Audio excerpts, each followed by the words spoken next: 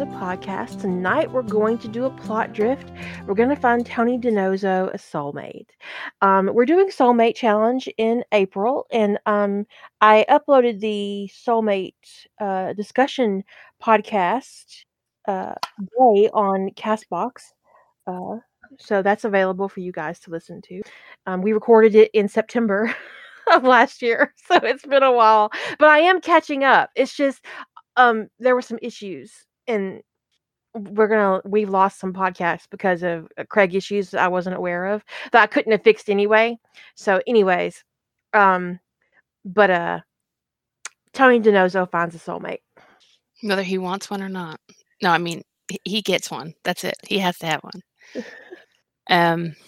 Someone asked me about inserting a single character into. I recently wrote a short with Tony Stark and Mike Banning as a pre/pairing, and someone asked me about inserting just a single character into a fandom, and what I told them is that you need to make a choice. If you're just going to do the one character and you're not going to bring any of their significant backstory with you, that it's best to set the story in one canon or another and not to try to merge them. There's no need to do a fusion on that level if it's just a single character that you're kind of stealing for your stuff. So when it came to inserting Mike Banning into the MCU, I made him a friend of Happy Hogan, and I gave him his Secret Service background, and he was unhappy with it. I didn't go into any of the events of Olympus Has Fallen, because those events were not relevant to the story I was telling, and they were not relevant to the MCU. So that's the decision that you make when you're just taking a single character. You can do the same thing with Ian Edgerton. You can just bring his background, his skill set, his job to the table and set it down, and it works in NCIS. It would work in Stargate. It would work in any of the connected shows for NCIS, Hawaii Five-0, NCIS Los Angeles, NCIS New Orleans. You could stick him down in the middle of CSI, because all you're taking is this character that's been fully developed and putting them down in your fandom in a way that suits you best. So. Yeah. And I actually personally, this is just my thing, I don't actually personally consider that a proper crossover. No. To just take one character, because a crossover kind of to me implies the audience might need to know or have some familiarity with both canons. But if you're just taking a character and one canon is irrelevant, that's not really a crossover to me. A fusion is when you kind of blend the worlds together, and a crossover is when both shows, canons and characters, to me are important. The First Lady being handsy comment had me in hysterics. I mean, I was just thinking, why would he have been removed from the president's detail? And I was like, why is he not in the White House? Because he's clearly a badass. And I'm like, oh, because the First Lady wants to bang him. That's why he's not in the White House. And it just I just stuck it in there, because sometimes, like, I had a little mini plot. It was like I had this is what was going to happen. I had my scenes. I had a little sentence for each scene in my little mini plot, how it was going to go. But I was like, why is Mike dissatisfied with his job? What's going on there? And so that's where that came from. And so you'll make those decisions on the fly. You just got to keep up with them. Yeah. I mean, I didn't make, in the one little short that I put up, I didn't make any of Tony's backstory to NCIS relevant at all. Some of it happened, although not a lot of it. He left NCIS way earlier. But it wasn't relevant to the storyline because of whose POV it was being told through. So there was no reason to. I loved, by the way, Penelope falling in love with her neighbor whose name she didn't want to get. I loved it. And then I think for me, one of my favorite parts was that everybody already knew him. They were all freaked out about him, but they all already knew him. And you could go that direction of like her clutching her pearls when she finds out, but instead she just decides to troll her entire team. Which I think is like 100% on point for Garcia. Yeah. So I had a lot of fun with it, but his backstory, because of it was being told entirely from her point of view, and it would have been really kind of weird and pace killing to go into how he became. And I know people were really curious about it. Believe me, I heard about it. How he became the Undersecretary for Defense was Undersecretary of Defense for Intelligence. How that came about. I know some people were really curious about that, but it wasn't really germane in that story. One of the moments I like the best is that you alluded to canon in a very gentle way, that if the reader knew about it, they knew what you meant, but if they didn't, it wasn't a big deal. And that's the moment when Hotshur comes to see her, and he's concerned about her seeing having this stranger in her life, and Garcia touches her chest. Yeah. Now, if you knew the reference, if you knew what had happened to her in canon, it's a really it's a moment. But if you didn't know, it didn't it wasn't an awkward moment for them. So it didn't stand out as something that you would make you trip over if you didn't know what they were talking about. It was very well done. Thank you. So it's fun to just kind of be able to not have to worry about. I read something recently where it was like the backstory of how things had come to be the way they were took up like 75% of the story. And it was irrelevant actually to the ultimate story. It didn't matter. So, yeah, I think you have to evaluate and kind of judge, is this stuff matter? So, and that could be relevant in whatever stories you might be picking for your because depending upon how you're going to do your soulmate thing, you might be doing a sort of a crossover, or like doing a one character drop into another fandom, and you have to decide how much of their backstory or how much of their canon matters, because it would have complicated Kira's little short immensely to try to make all that Olympus Has Fallen stuff happen. That's a very different terrorist profile than what they dealt with in the MCU. Mm-hmm. And it just, wow, it would have just really derailed things, I think, a lot. So I can understand why you made the choice you made. Well, you do have to make those choices because, like, you also got to look at your canons. If you want to bring these two characters together, what makes more sense for Mike Banning to be in the MCU, doing his thing, being a badass, or for Tony Stark to show up not being Iron Man in the Has Fallen universe? Well, obviously, it makes more sense to put it in the MCU. Yeah, and it'd be jarring a little bit for the reader because you'd have to put a big old author note. The MCU doesn't exist, and they go, "Why am I reading this?" Right? So soulmates. We like soulmates. I had an idea, for the idea I was kind of favoring for April, kind of fell apart on me, and I'm not sure what character I'm going to go with, but what main character I'm going to go with. But it might. There's always a solid chance it's going to be a Tony story. So I thought, Tony needs to get himself a new boo. So let's give him a soulmate. Speaking of things that Julie says, did you guys see my new emoji? I asked her for a dodo emoji.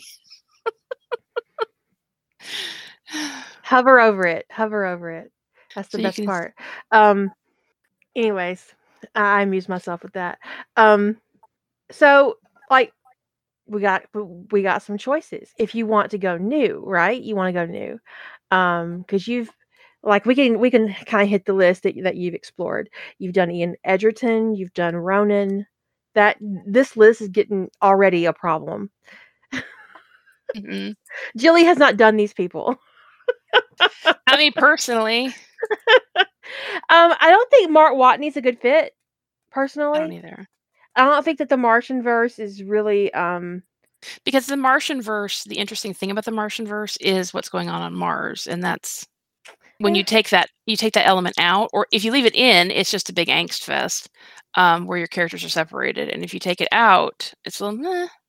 So Mark Watney is like his circumstances are the more interesting of the two characters, right? So you'd want to put Tony DiNozzo in his world. But again, it would just be a big angst fest unless he met Tony after he came back from Mars. Right, but no, because again, I wouldn't put two people on Mars because I think that dilutes Mark's journey to have two people be there. I have not done Tony DiNozzo with Mike Banning. I'll put him on the list of people I haven't done. So I've done Ian, I've done Ronan, I've done Steve, I've done Hotch, done Derek Morgan. And Jack O'Neill. Jack O'Neill for sure, yeah. We'll never do John Shepard, so nobody suggests that. She's done Rampart. Bruce Banner, yes, I've done Rampart, although that's not posted. Although I do have one short that's posted, and I have one that's not. She can't do Bruce Banner because Bruce Banner is with Betty. But I've already done Bruce Banner. Oh, you have? Yeah, you have. Yeah, you did. That was a Sentinel one. Yeah, I haven't done Harmon Rab. That's true. I haven't done AJ Chegwin. No. I haven't done Jubal. That's for OA. I haven't done Lauren. You did do Thor. I did Thor, and I did Steve, Stephen Caldwell. James. No, I would never do Rodney because Rodney belongs with John. I have an OTP. I have this weird OTP. So it's not a weird OTP. It's weird for me because I don't have OTPs. Because you don't really do them. Yeah. Owen's fallen apart for me. I can't do Owen. So that was my plan actually. I was gonna do Owen and Tony in April. You're right, I haven't written Spencer Reid. So you like that one character in Mag 7 that's played by Michael Biehn, right? Yeah, I do like. No, I have not. That's Chris Larrabee. I also like Ezra Standish, although I see Ezra and Tony more as kind of a brotherly friend vibe. And then there's Vin Tanner, but I don't really see that chemistry very well. Martin Fitzgerald from Without a Trace. Probably my favorite character on that show, honestly. I love Martin Fitzgerald. But I did write Tony and Martin as I wrote Tony and Martin as basically brothers in Journey Home, and that's such a long story with them with the brother vibe. That's I'm a little bit headcanon. I'm a little bit headcanon on that. Yeah, I can see why that'd be hinky. I have actually the pairing for Overqualified is Noah, so that's sort of out there. It's not there yet. But that's the plan. Yeah, that's the intended pairing for that story. You also didn't you want to do one with Daddy Winchester? Or that you're right. That's React. That's the sequel to React. Is when John. Chris Argent is too problematic for Tony. He's a criminal. I couldn't see Chris Argent being with any good law enforcement officer, not Noah or Tony. If you're going to write them as being good and believing in their job. But React is a different universe. The Hunters, he's alive. He's got more kids than just, he never left his kids. He's running a hunting family, the good kind. It's an alternate universe. Yeah, it's an AU. It's if you read React, Tony has a conversation with John Winchester in that, and John looks up who Tony is and starts flirting with him the minute he sees Tony's picture. So it's an AU. So he's not. So I took the three characters from. I took the three Winchesters out of, and Mary too, out of Supernatural and put them into Teen Wolf. So that's what you do with the characters. You take if you're going to take the characters but not their circumstances, you have to build a backstory for them, especially in a long work. I would never pair Tony with John Winchester in canon circumstances, Margaret. You're absolutely correct that I wouldn't do that. So I'm gonna some of them people. It actually somebody suggested Sherlock Holmes. It's actually my headcanon. I've never discussed this, but it's my headcanon that Sherlock and Tony are cousins, and that Sherlock refers to Tony as the American cousin. I could not ever. I see it. I couldn't write them as I actually plotted a story where I dig it. Where Tony comes to England and he talks to John, and Sherlock comes home. Sherlock comes home and he's asking. John says you had a visitor, and Tony and John says somebody named Tony. He's like, not DiNozzo. He's like, yes. He goes, oh, the American cousin. And Sherlock talk about him. It's like John's like, what's wrong with him? He goes, he's an abstract thinker. I just can't handle it. It just Sherlock is so offended. Right on the level of we have a squib cousin who's an accountant. Right? He's just mortally offended that Tony's an abstract thinker. Like he knew Tony as a kid, he and Mycroft both, and they just could not deal with Tony's thought process. They're like, "Oh my god, what is this? It's so weird and abstract. We don't like it. Mom, make it stop." The American Cousin. What is it? Put it back. So because I actually worked on that plot for that story for a while, so it really got in my head that Sherlock and Tony are cousins. So I don't think I could write that. Sometimes just plotting something can headcanon you, and then you're screwed. So you got to be careful what you do with your brain. Okay, so people gave a lot of suggestions. I'm kind of looking at the list of what I haven't written. People suggested characters from Harry Potter, and I honestly, if I was going to do that, I would insert Tony into Harry Potter before I would insert any of the Harry Potter characters into NCIS. I did plot a story where Tony is Lily's cousin, and she keeps in touch with him occasionally once she disappears, once she marries James.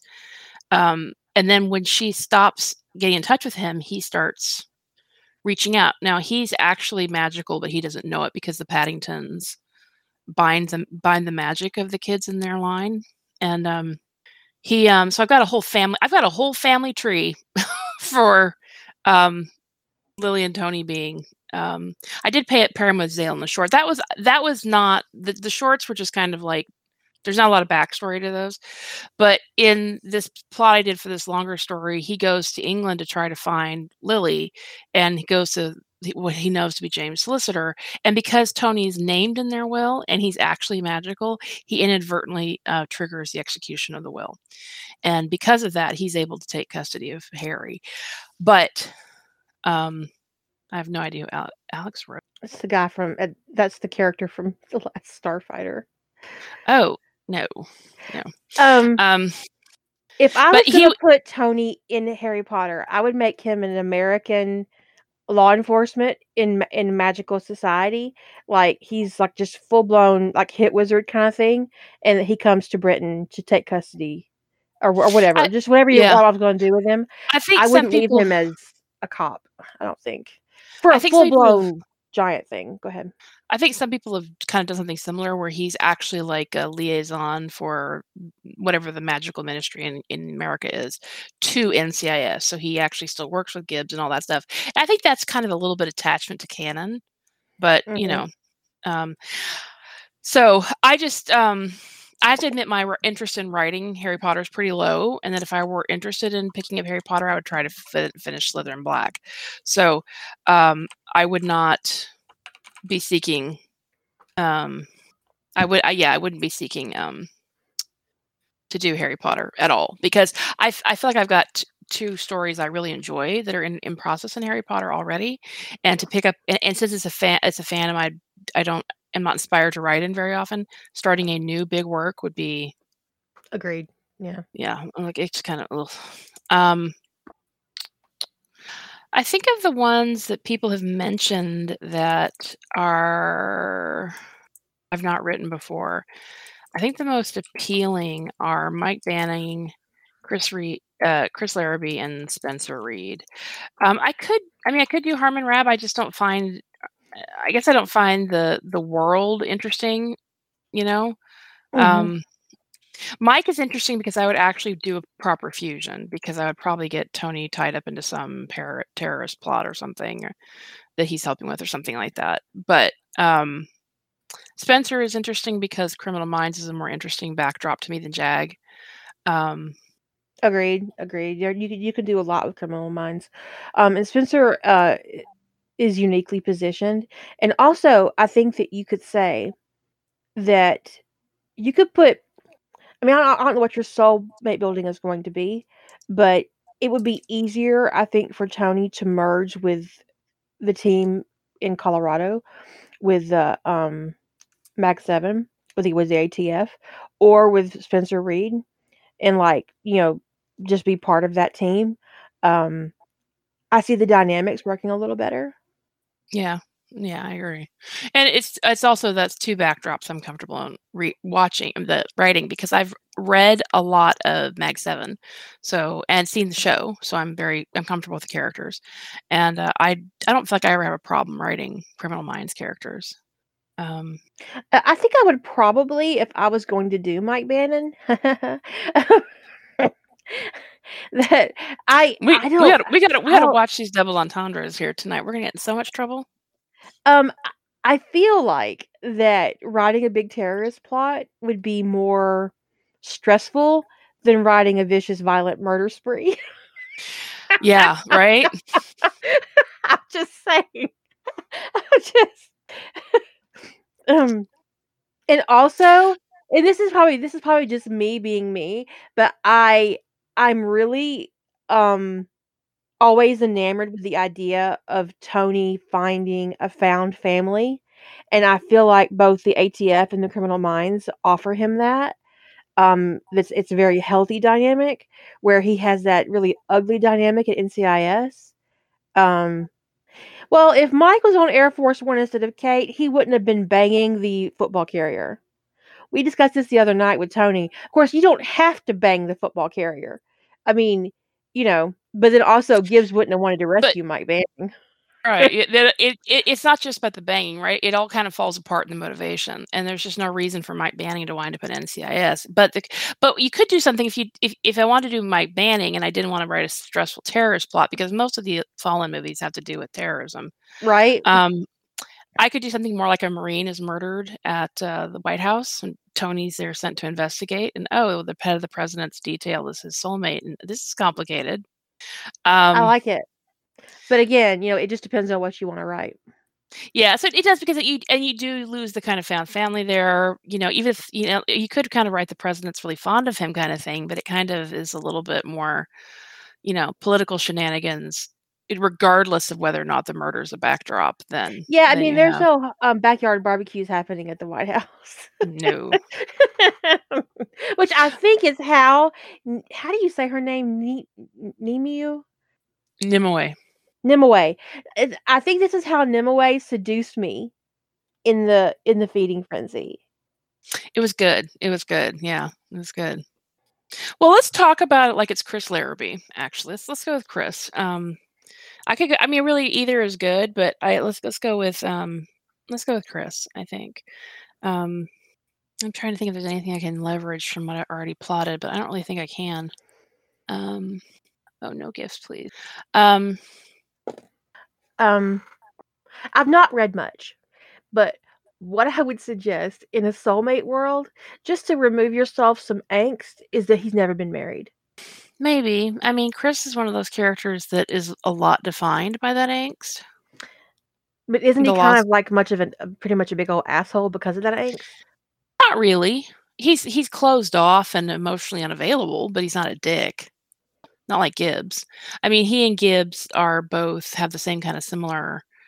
Um, yeah, Denver in terms of the AU, yes. The show is set in the Old West. I don't know where actually. I'd have to check. But the question Um, becomes, in a world where there are soulmates, would Chris Larrabee have married someone that wasn't his soulmate? Actually, I was thinking that a lot of people probably the way I was considering, and this is where it comes in. What is your soulmate? World building Mhm. is if it's pretty easy for people to find their soulmate. No, people don't marry people who aren't their soulmate, and that could be your way to not have Chris marry his. But if it's difficult to find your soulmate, it might be really common for people. And actually, it would be common for people to marry and have kids. And they might be kind of a thing of like, "Oh, I met my soulmate. What am I gonna do?" That can be an angsty thing that is in that kind of world is people who are married and have kids and one of them meets their soulmate, what do they do? But it's the same kind of question you have to answer. What happens if somebody's married and they become online as a Sentinel or guide? It's the same fundamental issue. Yeah, that's why I don't write it because I don't want to deal with it. It's like, Right? nope, not gonna do it. Not gonna do it. So in his backstory, he is a lot like Gibbs, but I mean, I never in the show felt like Chris was abusive to his team. Um, he has a bad attitude towards criminals, but we're talking like he was a gunslinger, so it was a little. You have to extrapolate what he would be like in a modern setting. in a modern setting, and I didn't. The thing is, he was never. I think he would be less hard because it's not the Old West for starters. And also, he was, like I said, he was never an abusive man. He protected people. He was good with his team. So I kind of have been liking the kind of proximity alert thing, which is like when you get within a certain distance, and I'm thinking probably about 10 yards or so of your soulmate, you kind of feel it, and then you don't get your mark until you actually physically touch. So the reason why I like that is because it removes the people touching each other all the time to try to be soulmates. Because I remember, I do think that if you had to touch somebody to get your mark and there was no other, I think people would have to. It'd be like you'd go into places and people would just shake hands with everybody in there. It would be really weird. Well, I think you'd have a lot of time. I mean, there'd be a lot of instances where, if you're with your kind of that proximity thing, where you're walking somewhere and all of a sudden you feel it, the other person's going to feel it too. And so there's going to be two people looking around trying to figure out why they're feeling this thing. And they're going to be playing a game of hot cold, which is why I wouldn't want it to be a huge distance, like 50 yards where you can't see the person that's you're reacting to. So, it's not like going to be a matter of like you're on one plane and they're on another and you feel it, you can't get to them. It would have to be, 5 to 10 yards or less. So I wouldn't want to make world building that is going to cause plane accidents and, people getting hysterical because I felt my soulmate for 5 seconds and I never could see them. So passing subway cars, I wouldn't actually think that if you're passing in a subway car at that kind of speed, that you would actually feel it at all. You might feel a little like hair on the back of your neck stand up, but you wouldn't attribute it to your soulmate, which would be unfortunate, but like the warning system in Highlander. Yeah, but without the swords. Yeah. Or with the swords, whatever. You gotta find it out. Let's see if you're badass enough to be my soulmate. And I like the reason why I like that idea over some others is because sometimes that works for me in a canon where I want to preserve existing pairings where somebody's had a divorce. So it depends on what I'm trying to do. If I don't have that situation, then I can just go with people. Everybody has a soul mark, and people can upload it onto meetyoursoulmate.net, and they have computer algorithms in this day and age that match your soulmate for you. I mean, we've talked about this on another podcast about, like the Pony Express might have been invented to carry, drawings of soulmate marks around. So, the Pony Express would have started much sooner. Yeah, right. I actually think once you lock eyes with somebody that you would know that was them. It wouldn't be a matter of you just wander around till you bump into the right person. Y'all need to trust me a little bit on the world building front here. I'd make it make sense. It's a Marco. Right. And there could be a situation like that, but I would think the moment people start to feel something, there'd probably be people be very accustomed to people like, oh, somebody found their soulmate. Everybody stop moving. Everybody stops and watches and they're like, oh, they found each other. That's so sweet. Shit, I'm late for work. Sorry, there was a soulmate thing on the train today. Yeah. So, this is a case of like, what do I want my soulmate, my world, how easy do I want it to be for soulmates to find each other?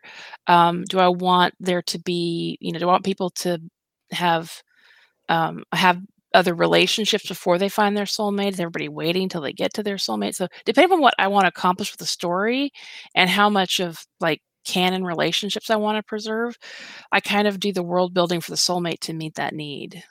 So how do they end up in the same room together? I don't know. I mean, that's probably true. The ATF and military could wind up, ATF and NCIS could have joint operations if ATF is going after a bunch of weapons and part of them are military weapons. They could wind up like, oh, this is my case. No, this is my case. Want to bet? Right now we're talking about potentially Chris Larrabee as Tony's soulmate. Someone said Tony could be undercover. What if he was undercover and the guys from ATF arrest everybody? And Chris is all like, I can't fucking believe my soulmate is a fucking criminal. Right? He's just out there fit. Why are you so mad? That's my soulmate in that room. He's a fucking criminal. That would be amusing. As would be like, how would he say it? Because he's the really complicated one, right? He's looked him up on the internet. He's well, not the internet, but he's looked him up. He's not actually a criminal. It's okay. You can calm down. Mistakes were made. That would be fun. I don't know where I would go with that. I was thinking one of the things I was wondering about is what would be an interesting moment. If there's any moments in canon that'd be interesting for them to intersect and kind of pull Tony away. In NCIS canon? Yeah. Well, there aren't any ATF canon moments unless Tony time travels to the Old West. I've got my Tony specific and NCIS. But the thing is, there might be some. Yes, definitely before Jean. That's an interesting suggestion. Hearst boxed in. Because aren't there guns in that thing? No, there's counterfeit money, and I think there might have been guns. The DVDs were covering. The DVDs were in the front part, and they were covering counterfeit, and they were covering counterfeit money. But when they found the other compartment, I don't remember if it was bomb material or guns back there. But either way, whatever was back there that was headed for Al Qaeda would have been something the ATF could have been tracking. Dark is asking if there wasn't a dirty ATF agent in season 1 or 2. There was. I remember her pointing her gun at Tony. But I don't remember which episode that was. I'm gonna get rid of the clacky keyboard. I'm hesitant to type because it's really noisy on this bamboo lap desk, and we just don't need that kind of negativity. The clicky clicky's a little worse on the bamboo lap desk. Yeah, he was undercover. What episode is that? I'll have to. You think it was guns that were in the crate? So boxed in is an interesting suggestion. I'm gonna make some notes about boxed in. It could be because it could be the ATF team that gets him out instead of Gibbs. Yes, Ellie did do Ezra and Tony, your stepbrothers. Split decision. Thank you. Art. So, regardless of what I plot, I might go back and watch that episode and see if it's a better fit because I obviously can't stop right now and watch it. So, what do you mean? Where is he from? You mean like geographically? They live in Denver. Chris Larrabee is a character that was originally in The Magnificent Seven, which was a Western. And then there's a giant AU set in ATF that everybody else writes in. Way more than they write in the Old West stuff. And the funny thing is, there's so much more. There's so much. The ATF AU is so prolific. Oh my God, my word retrieval problems are bad tonight. So prolific. Thank you, Ellie. That I think anybody who didn't know it was a Western, the TV show is a Western, thinks that the show is about a team of 7 ATF agents. I mean, I honestly looked for it on IMDb, and I was like, why am I not finding it? and then I asked somebody, and they were like, oh, you sweet summer child. It was a Western. That was somebody's. Damn it. that is an example of someone doing exceptional world building that people just like, yes, that one. Because there are actually dozens and dozens and dozens of open meaning you can write in them, Mag 7 AUs. There are dozens of them. But the one that people were like, yes, that's the one that makes sense to me is the ATF one. And probably because it sort of mirrors the rhythm of a procedural, and people are very comfortable with procedurals. Yeah. So, yeah, the AU was created by Mog, so it's always good to credit the person who created it. I mean, so I think like doing it that early on would be really good. Is boxed in before or after Jean? Before. Because that all lives together. Boxed in is shortly after Ziva comes on the team, right? Yeah, very shortly after. I think it's episode 4 or No, it's episode 12, but that's still pretty, that's like halfway through the season. It's not right after. I just checked. Ziva's arrival is, well, she actually arrives in episode 1, basically, but she technically joins the team on episode 4, I think. So if you look at the events of Boxed In, and you ask yourself, what if ATF was also watching these guys when they weren't in canon? At what point would have ATF interfered? Probably right after they got locked in, which could I be think right. Which would be right on the time that Ziva opened fire in that box, and you could actually write the scene very interestingly from their point of view. Somebody from Chris's point of view, like on the radio, going, "What the hell is she doing? Did somebody just open? Was anybody in that box container besides the 2 ATF agents?" And they're like, "No, that container was empty." Well, who's shooting in a metal box? I mean, it would, like, immediately they get them out and Tony's bleeding. It would make them very suspicious of her. And 2, this bitch just shot his soulmate. Right. And she didn't hit it. The only person who shot anybody, that's one of the things that's canon, is Ziva didn't hit anybody. All the bullets that landed in a body were Tony's. So that's interesting, and it also prevents all the stuff that happened in the container, because they'd get them out right away. So it wouldn't get moved. He wouldn't spend all that time with her in that box, and they wouldn't set stuff on fire to try to keep warm, which was ridiculous. Really stupid. He's just recovering from the fucking plague. He's recovering from the plague, and they're in an enclosed space with just teeny tiny little air holes, and they're lighting fires. No. Well, she said, "Well, not all successful. Ziva did get a bullet in Tony. True enough. But it's plot. So I think that's a good. I do think that's a good one, because there's a reason why the ATF would be there. We could also look at the not we, but me could watch that Split Decision episode and see what happened in that, because I do vaguely remember the dirty ATF agent. This is early enough on that you don't have to write Gibbs being a dick. Yeah, and I don't think Tony would be desperate to leave NCIS. So it would be nice, and I like him leaving because he's got options, not because he's, backed into a corner and hates his life.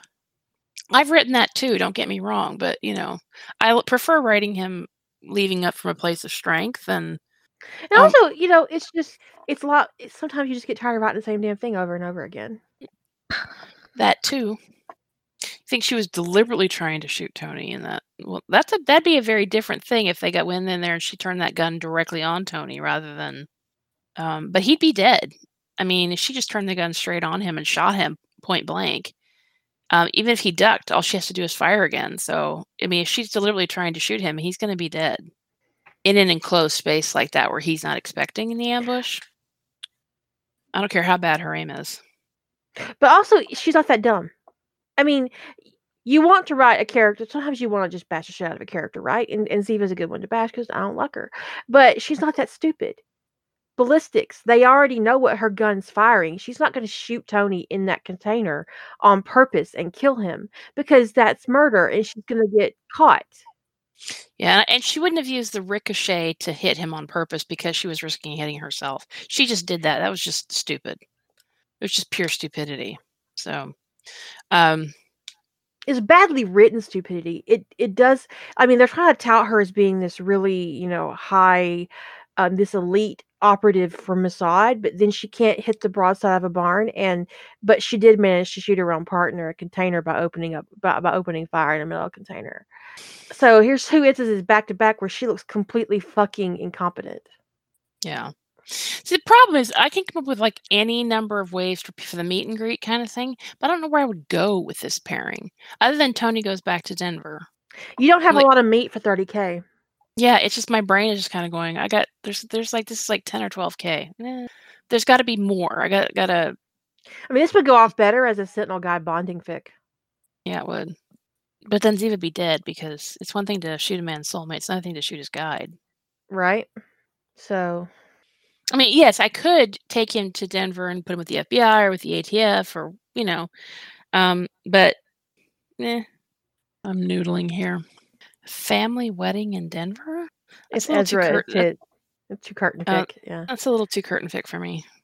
I mean, if you want something, see, the problem is like, okay, there's not enough meat here, but if you moved into something like Criminal Minds, well, the minimum word count is 30, so there's no maximum in April. I just think if it's like Tony moving into the FBI, becoming part of that team, there's going to be a case. You're looking at 50K. It's just. Yeah, I could do a case with ATF, of course, but honestly, I understand the scope of FBI investigations a lot better than I understand ATF. Not that it's impossible, but and I actually don't enjoy writing Tony as an undercover agent where that's his primary function. Then you have to ask yourself, is it common for soulmates to work together? Is that a thing? Maybe it's not a thing, but maybe his relationship with Spencer encourages him to branch out. If you set it later in canon, maybe it encourages him to take a really good look at what he's experiencing at NCIS versus what he's experiencing with Spencer in their off time with the team at the FBI. Yeah, because if it's early NCIS canon, it'd be very early because Criminal Minds starts 2 years after. And Spencer would be very, very young, and it would be weird. Yeah, I could adjust the timelines, but they're both CBS crime dramas. I tend to not adjust those timelines. Not that meeting somebody doing continuing education isn't a fine way as like to meet in general in a story, but I don't find it a very interesting way for soulmates to meet. I guess it feels like it lacks drama. You know what I mean? Not that it has to have drama, but I just am geared that way. There are law enforcement conventions or type things. I mean, he could meet either one of these characters a number of ways.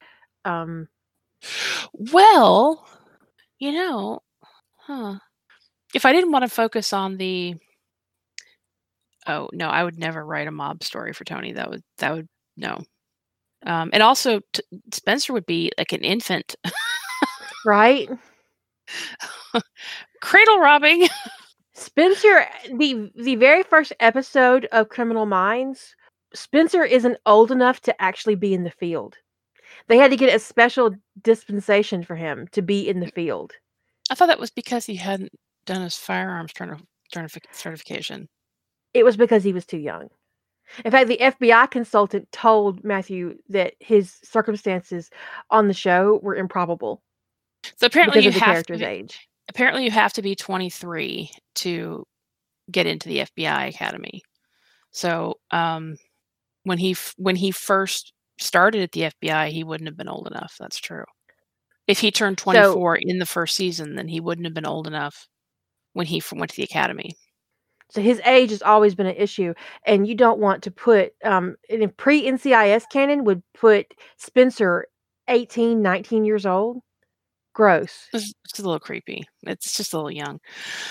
But if I could say 19-year-olds are gross. I'm just saying that Tony was already in his he would have been in his 30s, right? Or almost? No, he would have been in his mid to late 20s.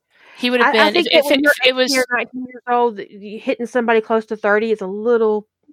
But it's just he would have been 20. So about 26. About 20. If it was Philly, it'd been about, because I always do Philly for the mob thing, not Baltimore like canon, because we've talked about this. Baltimore makes it 20.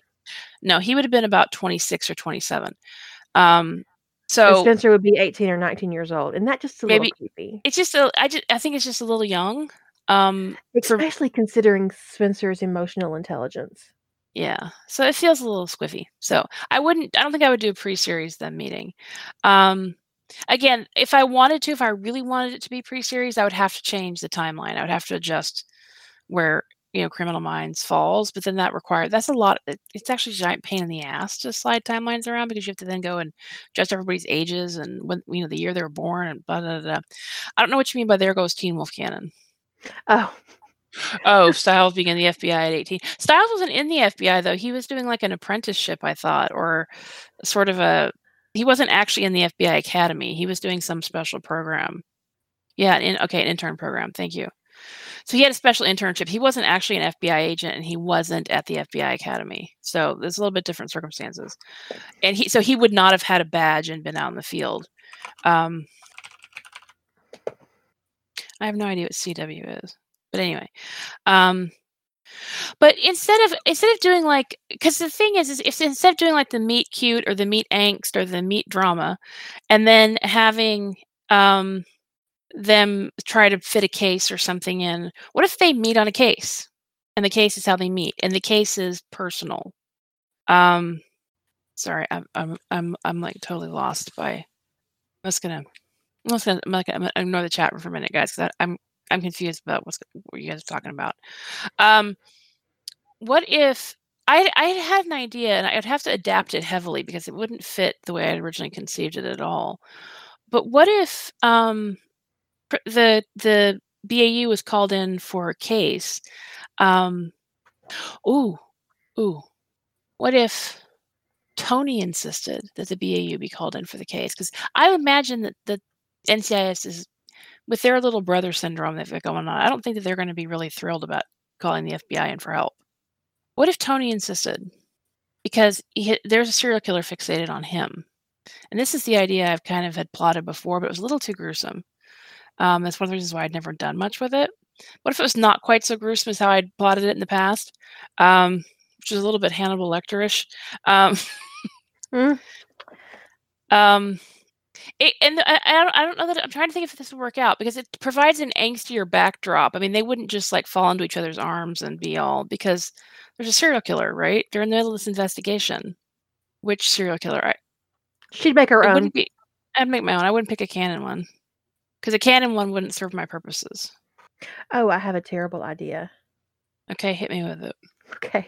What if there's a serial killer out there targeting fathers and sons, and he kills Senior? Oh. The BAU comes to NCIS. Oh. Because they anticipate that Tony is the next target. Right. My only concern with this is it basically removes Tony from the story. He's a victim, a potential victim. They're going to put him in protective custody. He's not going to be involved in that investigation at all. His father's just been murdered. He's a potential target. If he's being stalked by a serial killer, he would be removed from the investigation anyway. Except the way that I had it was that the serial killer had like sent all these pictures and had all this stuff. And so they're trying to mine Tony for information. Like, where was this picture taken? Who do you know who could have taken this? Where were you? When was this? So, and Tony was the lead agent on the case before they figured out that Tony was the target. Because my thought was that this killer is, what he's trying to do is, this is his way of being engaged with Tony, is to drop bodies that Tony has to investigate. Okay, so Thanos. Yeah. So Tony has to, they can't just dismiss the guy who knows the most about the case. So right. it's a way, it was a vehicle to keep him involved, because most situations where he's just gonna, what did she do? She said, what if he kills Jackson Gibbs? Why would I do that? Well, but so you're saying they come to NCIS because Gibbs is the target? Man, that is a cranky Gibbs. Jackson, you all up in his business.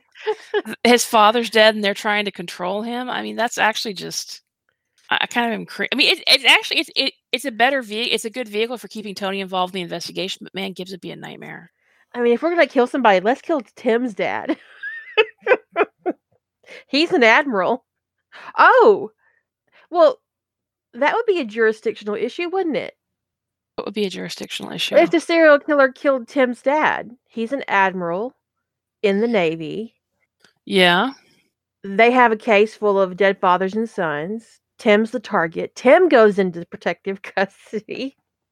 And Tony talks Gibbs into letting the BAU, them working together to catch this guy before this guy kills Tim. So you have to excuse me. I haven't had any tea in the last hour and a half. I'm out. Uh-oh. Sometimes I have no idea what y'all are talking about. None. Oh, Criminal Minds. I was like, CW? What is CW? Put your M upside down. Let me think. So we could do. I definitely could do something like that, or it could be Vance who gets killed. Which means they'd be going after the target would be his son, which is a less problematic character to put into protective custody. And Vance being killed would actually be the. So, if we kill Vance, does that become the FBI's case? Yes, it does. Unless, well, no, not unless. Unless they'd already been tracking the serial killer, because he'd been killing maybe fathers and sons The Navy. in the Navy, so they already had him on their radar. But then this killer escalated, and once he started killing civilians, Vance or another agent. It would chaps Gibbs' ass if the BAU only agreed to take Tony for consulting. Yeah, it would. Which is amusing. Do I want you to take place that late in the timeline?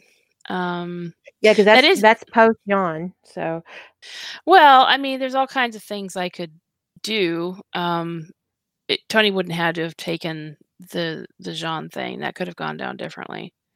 And there's some reasons why in a soulmate world it might have gone down differently.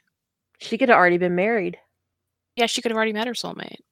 So, that is an amusing option, Reaper. I appreciate that. Reaper says Kate would have a fit if they took Tony, but wouldn't consider her. Right, but Kate would be dead by then. Profiler. You got to remember, Criminal Minds 2 years behind. 2 years behind NCIS. So keep that in your head, which means it's basically season 3. I think is when we get Gideon and Elle, 2 characters I don't want to deal with. So if we push it a little further out, we're definitely firmly into Shepard territory. So I got to go to season 3 of which will give you Rossi and Prentice. Yeah, which is season 5 of NCIS. That's got to go at least that far. Let me see if anything interesting happened in season 5 before I go down the serial killer montage. I thought Chimera was actually a pretty interesting episode. That's the one with the creepy ship with the possible contagion on it. They end up blowing it up. Actually, there's a lot of ripples in season 5 if Jean already has their soulmate. Requiem is one of the more interesting episodes in season 5, but I don't know that would have any impact on the FBI situation. Y'all are just brutal. But brutal. Okay, so in canon, Shepard thought that the frog killed her father.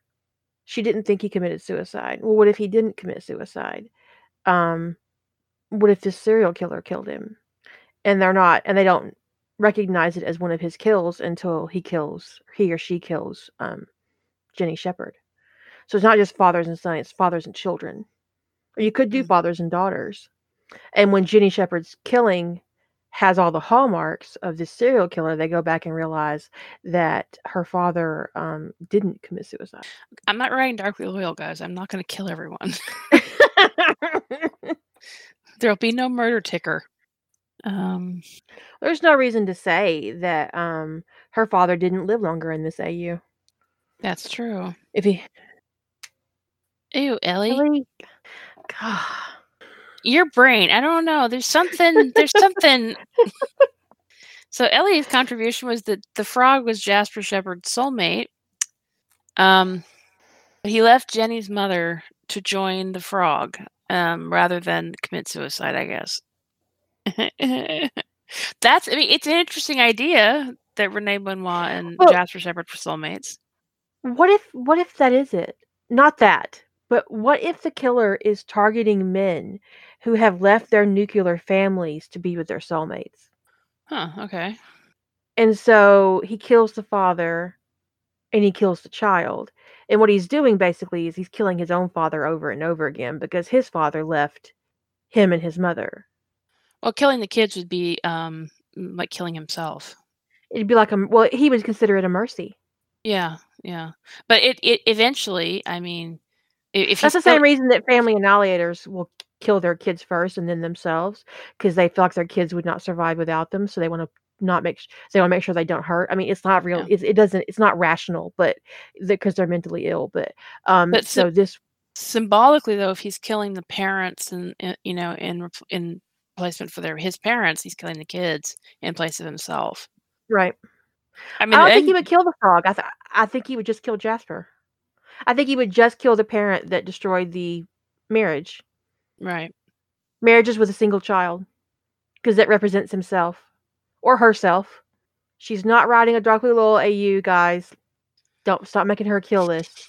And killing Senior and Jasper would be contrived. She's got It to be would one be or the other. also. I don't want to put a plot line in place that Puts takes Tony in protective custody. Yeah. Yeah, I mean, like I said, there is a fairly complex plot that I've already kind of worked up that would allow Tony to stay involved in the case because they wouldn't have a choice. He would have been the agent investigating the serial killer up to that point, so they couldn't just abandon his knowledge. But once he's like, if he's just straight up the target of a serial killer, he's not going to be involved in the case. There's going to be no soulmate action. It's going to be him sitting in a safe house, them not together. So that's just not very interesting. I don't think anything happens to the surviving soulmate. It doesn't really. Oh, you mean like, am I writing it? You mean like in my world building? Would like if one soulmate dies, does the other die? I don't write that kind of thing. I mean, I think that kind of thing could happen for people who are very close. But it's kind of like broken heart syndrome. I think But it'd be more like a fading thing. Yeah, but like, I mean, sometimes somebody just dies within like 24 hours of the person that they love dying. That just happens in this world, so I'm sure it could happen in a soulmate world. But would it be like an instantaneous death because your soulmate died? I would never write that. It has interesting ripples, and not all of them are great. Because like, what Yeah. if you're like, what if you're a pilot and your soulmate is like a doctor, and the doctor is going to an emergency and they're driving too fast and they have an accident. Meanwhile, you're a pilot and you're piloting a 747, and your soulmate has died, and you die with them. Your co-pilot's gonna have a very bad day. Yeah, very bad. I've read the instant death thing in other stories, and every time I kind of make a face because all I'm thinking about is the ripples of people just suddenly dropping dead because their soulmate died. And it just I did it in that old Black Magic, but it had more to do with the fact of their magical bond and core breakage. It was about their magical core, that because of who they were, that they lived and died together. But it was about magical bonds and connections and the magical core. But even then, it wouldn't be like instantaneous. Yeah. So somebody suggested that Tony finds a series of cold cases, puts the case together, and then wants to call the BAU. I pretty much used that plot device in De Novo, so yeah, exactly. So I wouldn't do that again. At least not in exactly that way. No, it's fine. And some people, there's nothing wrong with reusing your plot devices, but I at least want to be aware that I'm reusing them. Yeah, you could do, but I mean, I wouldn't do it. So having a mechanism for soulmates to die slowly is just not something that I would need to plot in because I just don't find it to be a. I think just like in the world we have already, there would be cases of fading after one died, but I wouldn't. But the other side of it is this isn't a detail that's necessarily specifically necessary for her. I mean, you could spend 45 minutes to an hour or a week trying to build that world building for one sentence in her story. Right. And because unless the surviving soulmates don't have any. Yeah, there's no surviving soulmates really in the story. So at least I wouldn't have. I mean, they might interview them or something, I guess. Although that could be. Now, here's where you might do it. I'm gonna backtrack it. Here's where you might do it is if it's relevant that all of them died within a week or two. Let's say you wanted them to have no witnesses. The serial killer effectively gets the soulmates by killing. But then it becomes a bigger part of the plot. They can't interview the surviving soulmates, or it becomes urgent that they interview the surviving soulmate before he fades. So. Mm-hmm.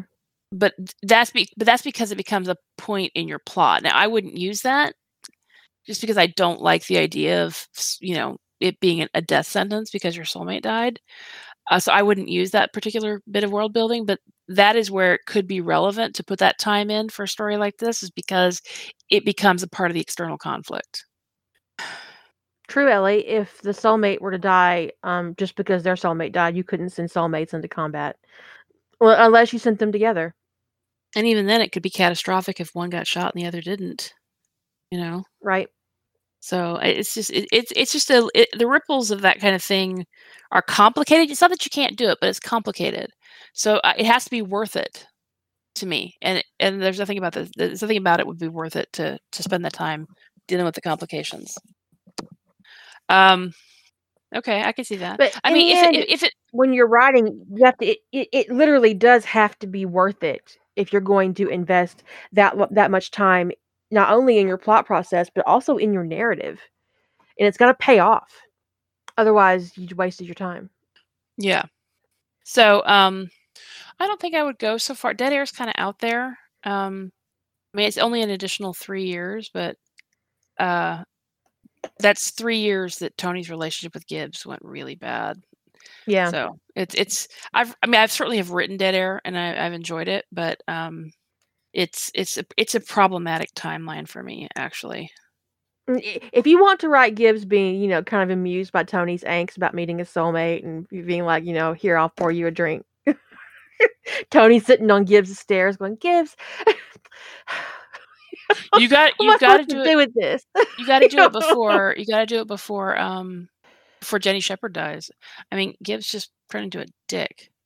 So yeah, you gotta pick your moment for. It's like, what kind of Gibbs do you want to write? Do you want to write a Gibbs that cooks Tony a steak and gives him a drink out of his nail jar?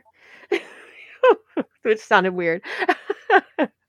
That's what happens. Because if you do, you have to write it soon. Yeah, you have to write it, and then Tony sleeps on Gibbs's couch, and he's bitching about his soulmate. That doesn't happen if post Jenny Shepard.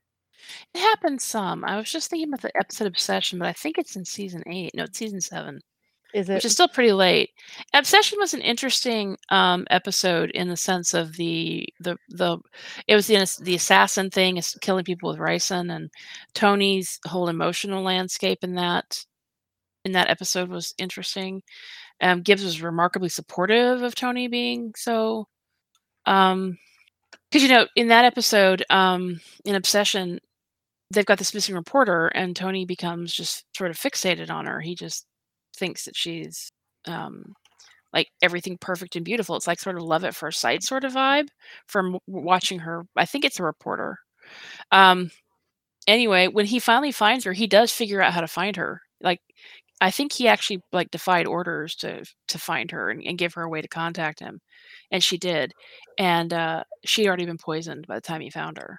So it was a really kind of one of the more painful episodes for Tony, because the episode ends with him going to see Gibbs.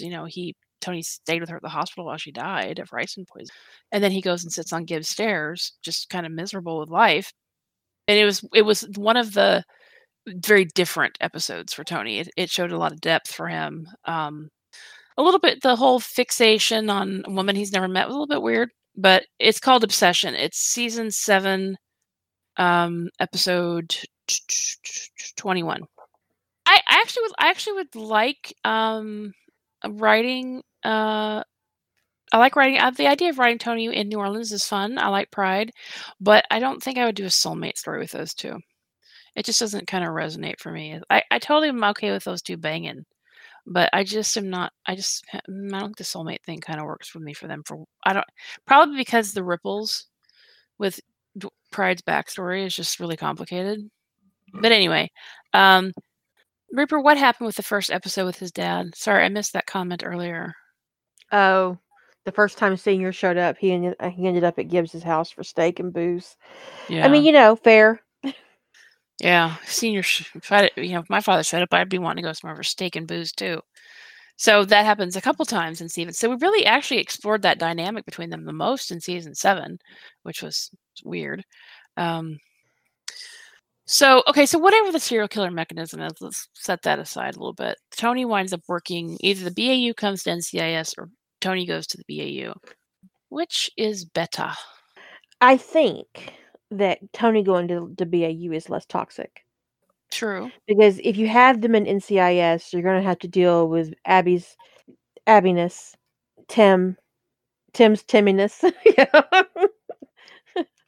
Ziva's bitchiness, or Kate's bitchiness. So, but someone mentioned earlier that what if Jenny just lent him out? What if she did? What if during hiatus he said no to the Undercover Jean Benoit, shenanigans. Yeah. and she punished him by putting his whole team on cold cases? And he comes across a cold case that ends up matching with something at the BAU. And he flags it to go to the BAU. The BAU gets it and asks Shepard if they can talk with the agent. And she just says, well, you can have him. And she just sends him over there, thinking she's punishing him further. That could be interesting. Really interesting. And yeah, it would give him an opportunity to see a healthier team dynamic. It could also stop that whole Remy thing if you do it before that, so that dude doesn't end up in jail for something he didn't do because Tim was an asshole. Well, but if Tony's team is on cold cases, somebody else would have been investigating that episode anyway. That case anyway. So, and then I don't know what she ended up doing with Tim and Ziva, but is that really your problem? No. No. It wouldn't be Tony's problem either. I mean, I could work all those details. Those are nits in the grand scheme of things. But the cold case, it does a couple of things. It highlights something that Tony already does in canon. It takes away any idea that he might not be involved because it's not related to him or anything else to do with him or anybody he knows. And maybe it gives them a fresh lead on a case and takes them down a rabbit hole, so to speak. I like the fresh lead thing. Like maybe their case had gone cold because they hadn't connected enough victims. And okay. And maybe the victim that Tony has is like the in-between. Connects the old victims to the new victims. And they find a new set of victims because of it. Something in his MO changed, but this particular case, it has the old MO and the new MO in it. What if the killer got injured?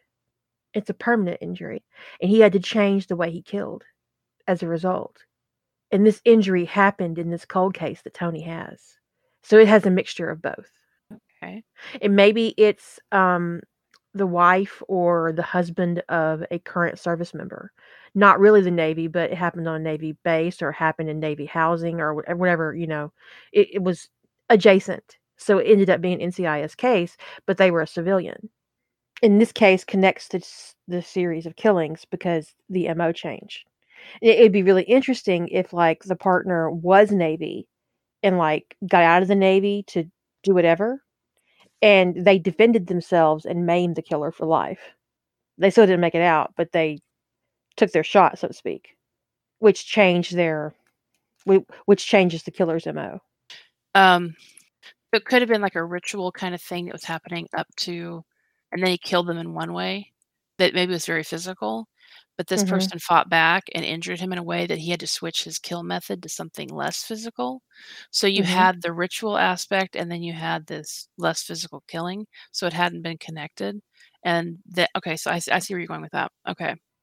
But the killing that the NCIS has, the only killing they have, is a mixture of both, and that's how they connect the two to the new killings. And you don't want the new killings to be Navy because that takes the BAU out of it. It would become a jurisdictional nightmare.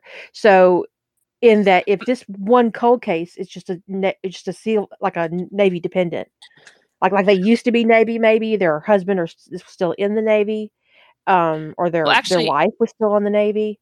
This person's fight back that injured them so badly could be they make sure they never target military again. It could be like, oh, that could be like an aversion therapy. It's like, no. Right, because it may be that they barely got out of it alive. But you don't want to, like someone to say to make the new kills, but Navy, that makes it complicated. But if this single cold case goes to the BAU, it creates a situation where the BAU can see these old cases are connected to this case, and these new cases over here are also connected. We want to meet the guy who saw this, because maybe Tony puts it all together. Yeah. In VICAP. before he sends it, and they're like, "Oh, we gotta meet this guy because look what he did." And Shepard's like, "Yeah, fine, fuck it, keep him. I don't care," because she's mad at him. I think that if the victims are female, he might have not realized that he was coming out a Navy vet, um, who knew how to take care of herself, and got his ass handed to him a little bit. Yeah. But if she is civilian, it would allow it would be less of a jurisdictional issue for, and especially if Shepard agrees that they can have the case if they take Tony. It's just like tired of this motherfucker because he wouldn't do what she wanted. And as far as like the rest of the team goes, she might send Tim back to cyber crimes or send Tim to cyber crimes and put Ziva on the undercover op. Well, but by the time this would be occurring, Gibbs would be back. Oh, would he? Oh, it would have to be because we'd be a full season later. So Tony may never have made it back on the Gibbs team. You know, like we could use the whole precedent of, and actually, I could work it in a few different ways. That she just, as part of her punishment, she refuses to let him go back to the MCRT because she could effectively demote him. She could be like, she could say, I don't think you're cutting it as a team leader, and have him working cold cases. And she could split the team up, and then Gibbs comes back and he gets everybody back but Tony because she refuses to bend on that. Yeah. So it would have to be a year. It could have to be a year after the whole Jean thing. Otherwise, I'm stuck with Elle and Gideon. Or at least Gideon. Okay. I think. Okay. Because I want seasons. I want seasons of. So you want Rossi? Yeah. Well, I mean, I can write Gideon. I don't think I have a problem writing Gideon. It's just not. If I were you, I would prefer Rossi over Gideon. I prefer Rossi. Like, whoa. Okay. And I prefer Emily over Elle. I really couldn't stand Elle. So that's just kind of sets the frame for where it needs to be. Okay. I don't think I would do the Uncle David thing in that one because I think it would come across I think in that setup it would come across a little bit contrived. But maybe I might. I mean, it's possible because I do have a headcanon about that, so I'll have to see how it feels. I mean, if she takes him back down to senior field agent, he could still qualify for a team. It doesn't mean she'd let him be on one, or she might send him to Norfolk. Is that how you say that? Norfolk. Sort of Norfolk, but a little faster Norfolk. Norfolk. Okay. And that'll give you an opportunity to reuse your character. Wepler. Yeah, I could use Mike. Mike would try to shield him as much as possible.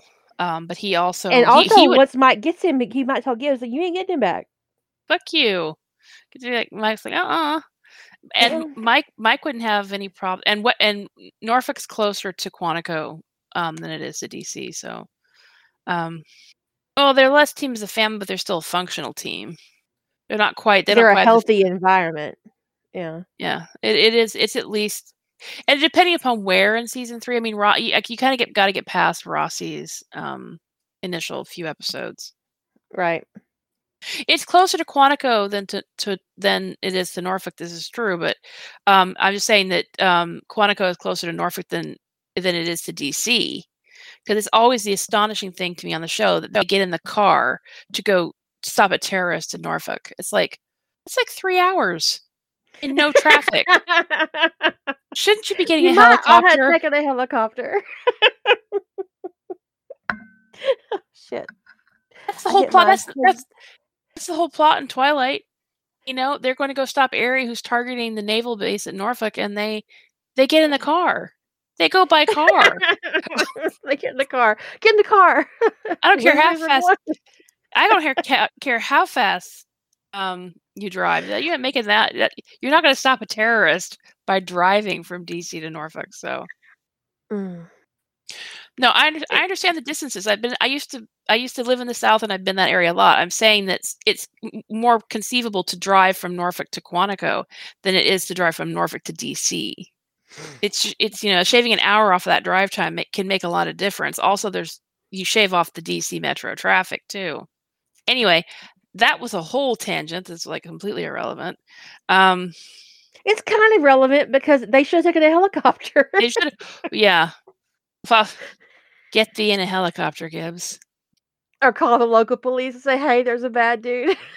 I mean, yeah, that would have been, or the local FBI office, actually. Or, hey, the guy running the cold case squad. It's so absurd how often they just jaunt on over to Norfolk in NCIS. It's like, that's like 3.5, if with Gibbs driving with no traffic, 3 hours. Anybody else, 3.5, 4, maybe. It's like, what are you hoping to accomplish with that? It's like, Boxed In, that starts at like 6:00 in the morning. How did they get there that quick? That takes place, that's in Norfolk. It's like, did they They got leave up and at midnight, had breakfast, had a shower. and Ziva was moving the day prior. It's like, timelines. What timelines? Geography, what geography? Right? Like, how'd they do that? It's like they have a portal, is what they've got. They've got a portal that goes from DC to Norfolk, and they haven't told anybody. Which is rude because apparently people need it. Yes, you're right, Fire Lady. That DC McGee was, when we first meet McGee, he was stationed at Norfolk. So, he did just drop by NCIS HQ quite a lot. I was in the area. Were you? How weird. That's a little bizarre. Are you stalking us? It's like when the character says, "I have it figured out. I know who the bad guy is. I know what he is trying to do. I'm going to go pick him up and tell you all about it later." No, just tell everybody what's going on and send the nearest person to stop them. What if you get hit by a bus on the way to the bad guy? Right? Well, Dallas and Fort Worth are only about 45 minutes apart, 50 minutes apart. I used to live between the two. Night Reaper. Anyway, Bedford. I lived in Bedford, Ellie, which if you lived in Arlington, you would know where that is. So, I remember when I was plotting Hold My Coffee, I was going to have them have a dinner date in Nevada. So I get online and I look around and try to find a restaurant. And there's not any. There's not any. There's like a tourist stop with this weird little hotel and a gas station with a diner in it that was closed. And I was like, "Are you serious? Are you serious?" Because they were in Area 51, right? There's not jack shit there except for this tiny little town with nothing in it. this isn't And then work there's for like me. 4 hours before there's anything else. I was like, I need restaurants. So I had to replot that part because I did look. Just making shit up. An underground town. I mean, honestly. I would never, ever waste my time trying to make the real world fit bizarre things that the show didn't research. I would find other ways to account for the bizarre timeline. Like, they did take a car and they picked up that, they did take a helicopter, but it's just not shown.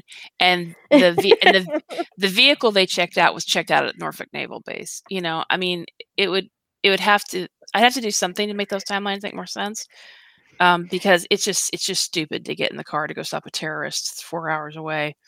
And I don't know. An hour in a car for a first date dinner seems a little sketchy, especially when you're driving from Rachel, Nevada to Las Vegas. That's a lot of empty desert road. yeah. I was like, nah, dude. We'll just have a picnic on the base. Next to that no trespassing sign. That's a whole lot of dope. Yeah, no kidding. You want to drive me deep into the desert? Let me think about that. How about no? Anyways, it just struck me when you were talking about that. It was ridiculous. I was so frustrated. You're like me. There's nothing out there. Why is there is just one? Why isn't there one? It doesn't make any sense. No, it really doesn't. And all I could think was, this is not how it looked at Independence Day.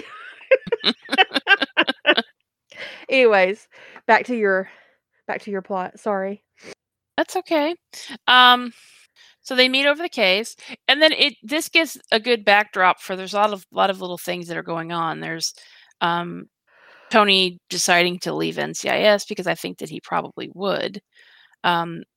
He's not going to want to live if he's actually been stationed at Norfolk, which is where the NCIS cold case unit is, by the way, if that's actually where he's stationed, then he's not going to want to be 2+ hours away from 2.5 hours away from his soulmate. So I think he's going to be looking to leave. And then there's if Shepard's doing all this crap to punish him, there's that to deal with. I'm just thinking through all the stuff. Let me think. Okay, so they work the case together. Of course, they figure out their soulmates right away, and of course, they're not able to deal with it because they've got a case they've got to work on. It does put the backdrop for the story being a serial killer case, so I have to be sure going in that I'm good with that. That's always a consideration. Are you down for serial killer this week? Sometimes you're not. Sometimes you're like, no. Well, actually, it'd be a whole month. Are you down for a whole month? Oh, yeah, you're right. This month. Are you down for a serial killer this month? But what you could do is kind of like have in your mind 2 different ways to do the serial killer. And if you're someone who can, and Sasha can Julie specifically, but just in general to the people listening, if you're sensitive to those kinds of scenes or situations, you can always, like, number one, never get in the killer's POV, and 2, try to write your scenes, construct your scenes in a way where you aren't, where your POV character isn't with the body.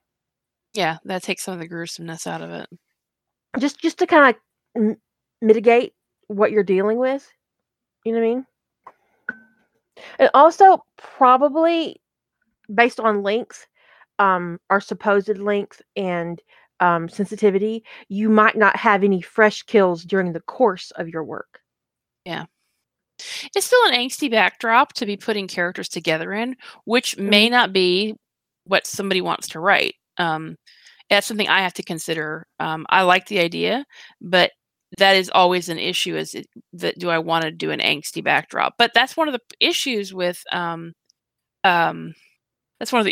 doing any kind of longer soulmate story, not serial killer, soulmate story, is you do have to get somewhat plotty. You have to have a little bit more in it than just we met, we bonded, we had. Well, I mean, I guess it depends on how much sex you write. I read a story that was 150K recently. About 130 of it was sex. But also, one of the reasons why I think that we originally decided that we would do the paranormal and the soulmates in April and July was because of the shorter word count, and that in November we picked time travel because time travel gives you you have lots of room in time travel. There's lots of built-in plot elements when you're doing a time travel that can push you right through 50K. Yeah. I mean, we could have done. There's no maximum in April, but right. We could have done it then. But it definitely wasn't going to be time travel. Definitely wasn't going to be July. So, no, that would have been an exercise in masochism that even I wouldn't have enjoyed. I'm like, how are we going to do this again? This isn't fun. Trying to squeeze a time travel story in under 25K. Thank you, Kira.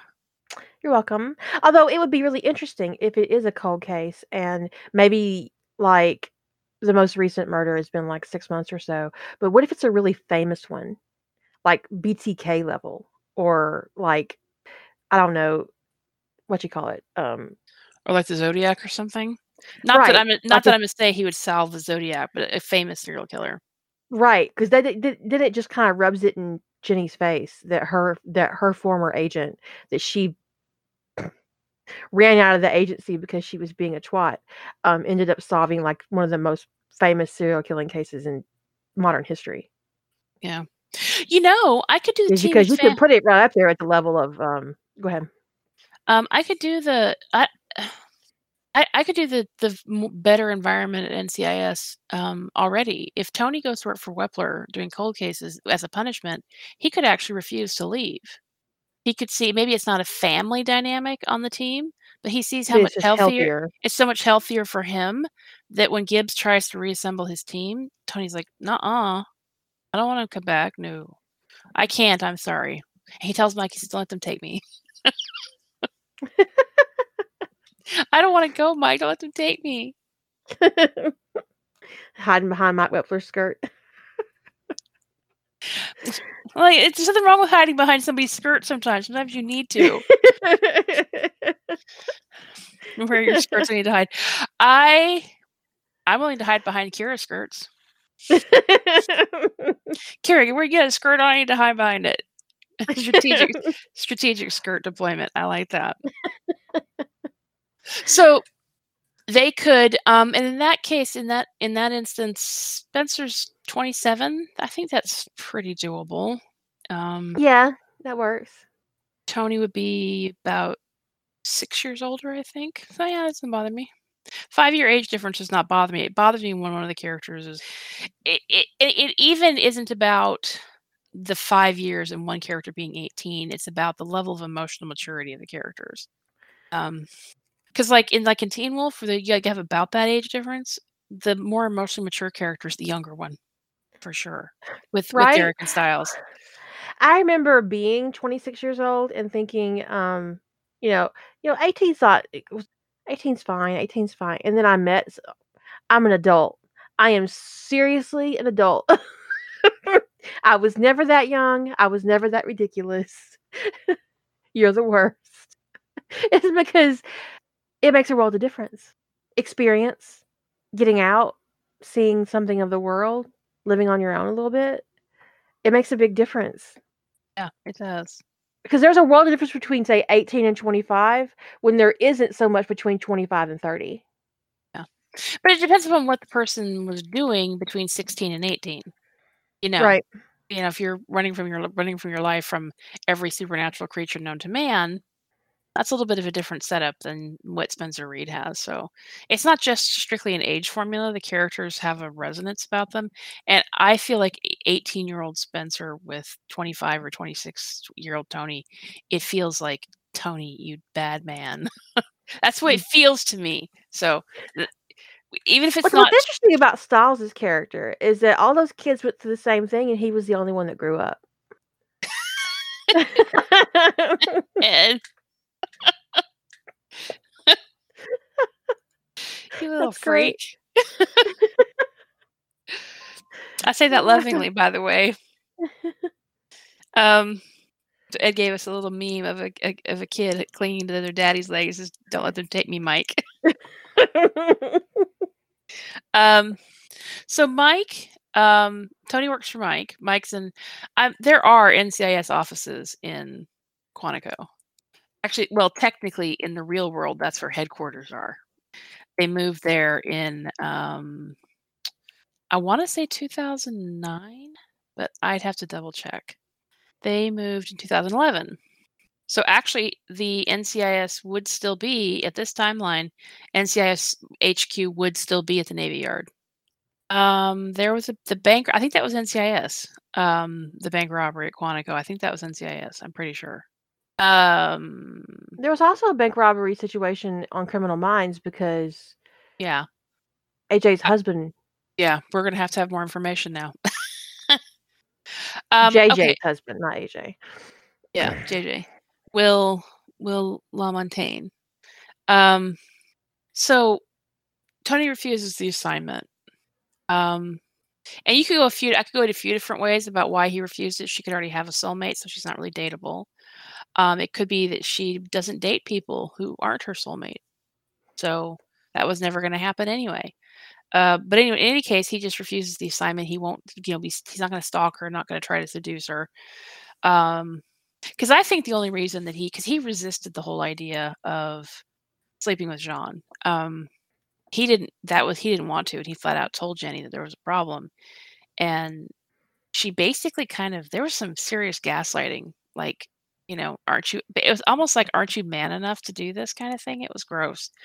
But it was, I think the only reason it happened was because them sleeping together, Tony was broken down emotionally. And I think he really was in love with Jean, but he didn't. And then Paula died. It was Paula's death. I think he was probably exhausted from working 2 jobs. He lost Paula, and he's in love with his Mark, which is a terrible position to be in, and he knows better. So he's got this, like, nothing's going right in his life. He probably at that point was suspecting that this operation was bullshit, but he had no way out. I think he was just beat down by the time he kind of gave in and took comfort where he could. I'm not saying he should have done it. Obviously, he shouldn't have, but No, it was gross. he had been saying no all along up till that point. And he was obviously completely broken when he finally went to Jean in season 4, late season 4. So it was ugly. It was ugly all the way around. But anyway, so however he refuses to do it, Jenny just demotes him to punish him, and then she has to send him somewhere. And it could be part of her punishment is she's sent him to the cold case unit. She makes him Mike Wepler's SFA. Yeah. Because she has no reason to demote him below SFA. So, and maybe Mike Mike wanted him anyway. So Mike's like, okay, I'll take him. Sure. Dark says, I will never not be mad at NCIS for fridging Paula as a plot device to whore Tony. It was ugly on all levels. It was hideous. And the better outcome for that whole scenario was for Tony to admit that he did love Jean and leave with her and give her that. Or even if she said, fine, I love you too, but I don't want anything to do with you because you lied to me, at least give her that his emotions were real. Right, because him telling her that it was never real was disgusting. It was like that was somebody's idea of that was the kind thing to do. I was like, a man wrote this. Yeah, a man did write that. Because no. AJ asked, I keep hearing about the mothership. It's Tony McGarrett. Yes. Where did the name come from? We were talking one night about ships. The size of ships or something. I remember talking about it. It's like it's not a big ship. It's not a I don't remember exactly what we said, but also it's just like it's the mothership. It's the ship. Yeah. I think that was kind of the progression. Like it's the ship. It's like at the mothership. And that's when we started calling it the mothership. Sure. And then as a joke, we named the other ships as well. Like Rampart is Marine ship and Ian Edgerton is sniper ship. And but the one that we really stuck was Tony Run was knife ship. One that really stuck is definitely mothership. Yeah. Because it is the mothership. Yeah, it should be. And the thing is for me, it should be the biggest ship in NCIS. It's like you've got these two men in the same universe, and very few people write it. Doesn't make sense. As she sits here and writes to Spencer Reed.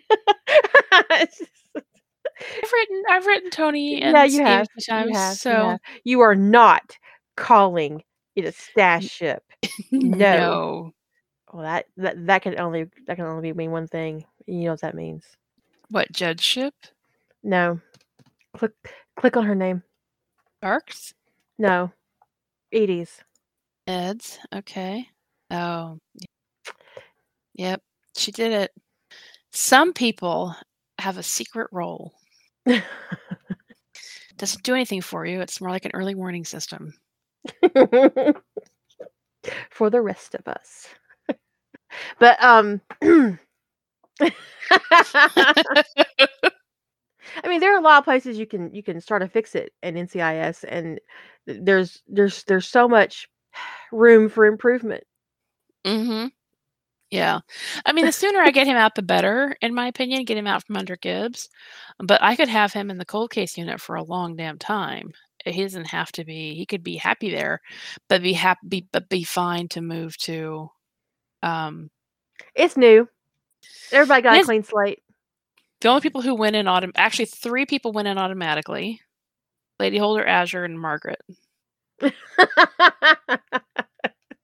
I mean, some people went into the Hall of Fame just, it was an instant thing. And some people earned it earlier in the week.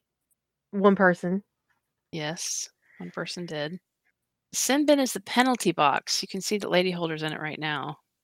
But Sin Bin Hall of Fame is just a little subtle role so that occasionally we can go and look and see who the real overachievers are. Margaret. Are you being serious right now? We should put that person who's responsible for the turducken in the Hall of Fame. We haven't seen her lately. We haven't seen Emmeline in a while. She shows up. She's going in there, though, because of the turducken. That will get you an instant visit. Anyways, so curiously, if Tony's really happy in his cold case unit, it creates an interesting dynamic because, I mean, the thing is, I do think he's going to see so much. Like, Spencer is so incredible. He's going to see, oh my God, look what he can do. I think he's going to look to move closer to Spencer, not expect Spencer to move to Norfolk. Mm-hmm. Because the FBI scope is so much bigger. Yeah. So, I think he's gonna leave, even if it doesn't make Mike happy. Although, you know, I do love that cartoon, even if it's still it does make me Awful. huff. It makes me Circus Afro huff. Um, so it's interesting, like what would he do? So they worked the case together. So that's I would think that's the big it's an interesting dynamic to have them working the case together as soulmates, and they're getting to know each other over this case, right? Because that's gotta be man, I have to really think about what's that like? You meet your soulmate and you're in the middle of an investigation. You can't just go off and get coffee and get to know one another.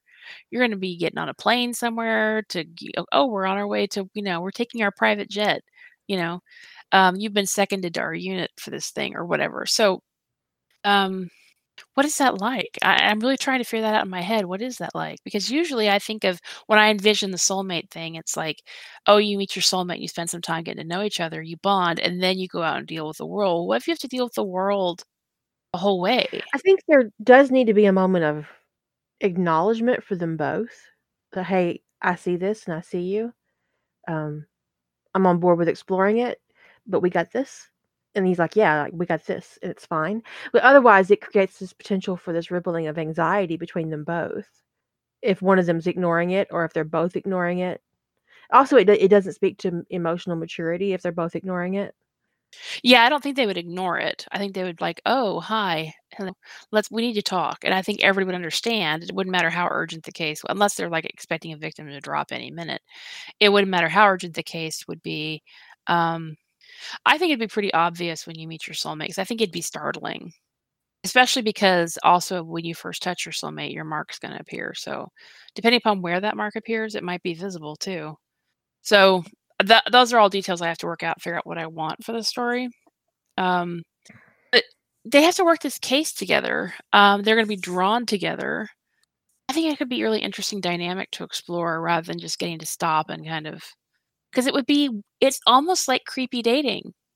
It's like they're actually getting the opportunity to get to know each other over the course of this case, but it's like it's over the hunt for a It'll be serial killer. interesting to see how they bounce off each other. Yeah, that could be fun. They could bounce off each other really well. Yeah, Tim says it's interesting to see someone at work, see them competent, to see them tired, see who they really are, whereas usually you have to date someone and meet them layer by layer. With that working relationship, you see them as a person first and then slowly learn their first date upper layers of personality, which is that's very true. You would get to know a little bit more of the meat of the person too.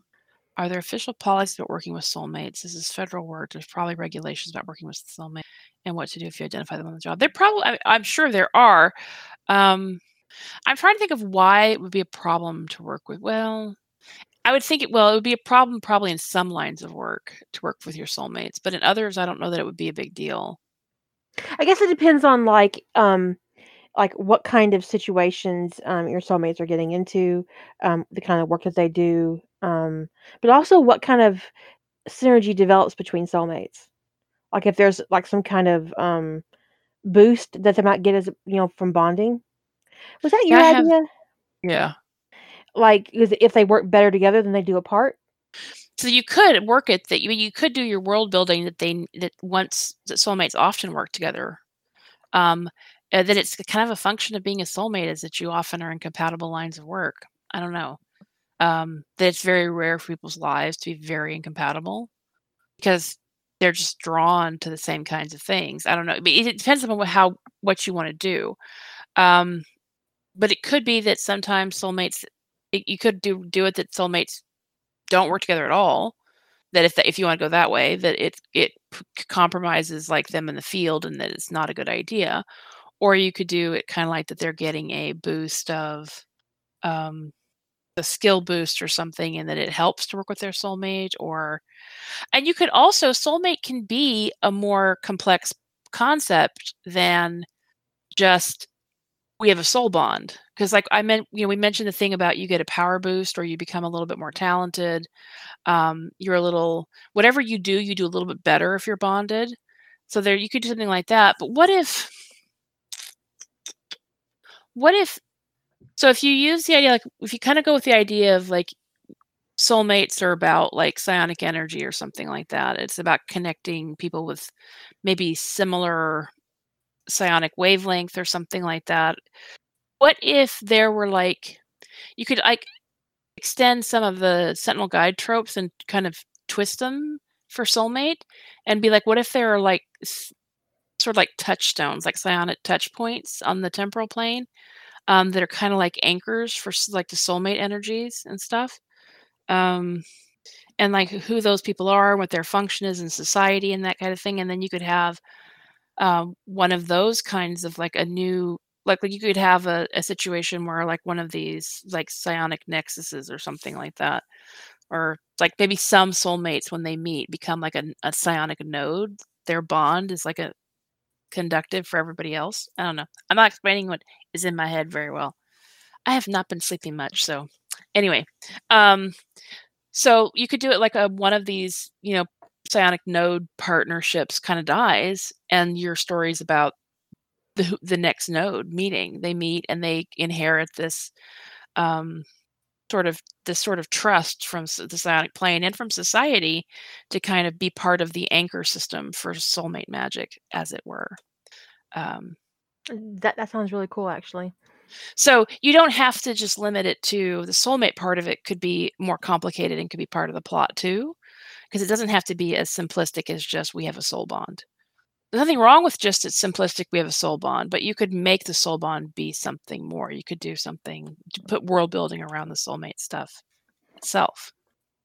And if I did that, I would probably have one half of the pairing be like the conduit and the other half be like their shield or their buffer. Oh, in in canon, Spencer starts to get headaches, and he thinks it's because maybe he's going to manifest schizophrenia. Mhm, mhm, I But what remember if that, yeah. what if the headaches? What if you kind of merge that in, and the headaches are about him being the conduit? That's something that's coming to him, because the psionic plane is kind of anticipating their meeting. I like that. And so Tony's his, like, shield or something like that. And I think that really Um, fits Tony's personality too. and maybe these people are in a very, um, protected position legally because they're instrumental in, the flow of psionic energy on the temporal plane.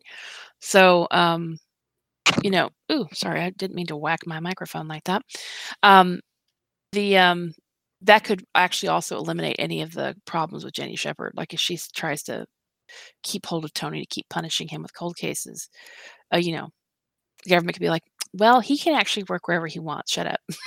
But she couldn't actually keep him because he's not contracted. That's true. He's not. But the thing is, it could be one of the reasons why he hasn't left NCIS is because she's making it hard for him to do that. I mean, she demoted him. He made teen leader. She demoted him. She could say that he's a discipline problem. So she could have been making life hard for him, and he just it actually may not be actually hard for him. He may just think it's hard for him.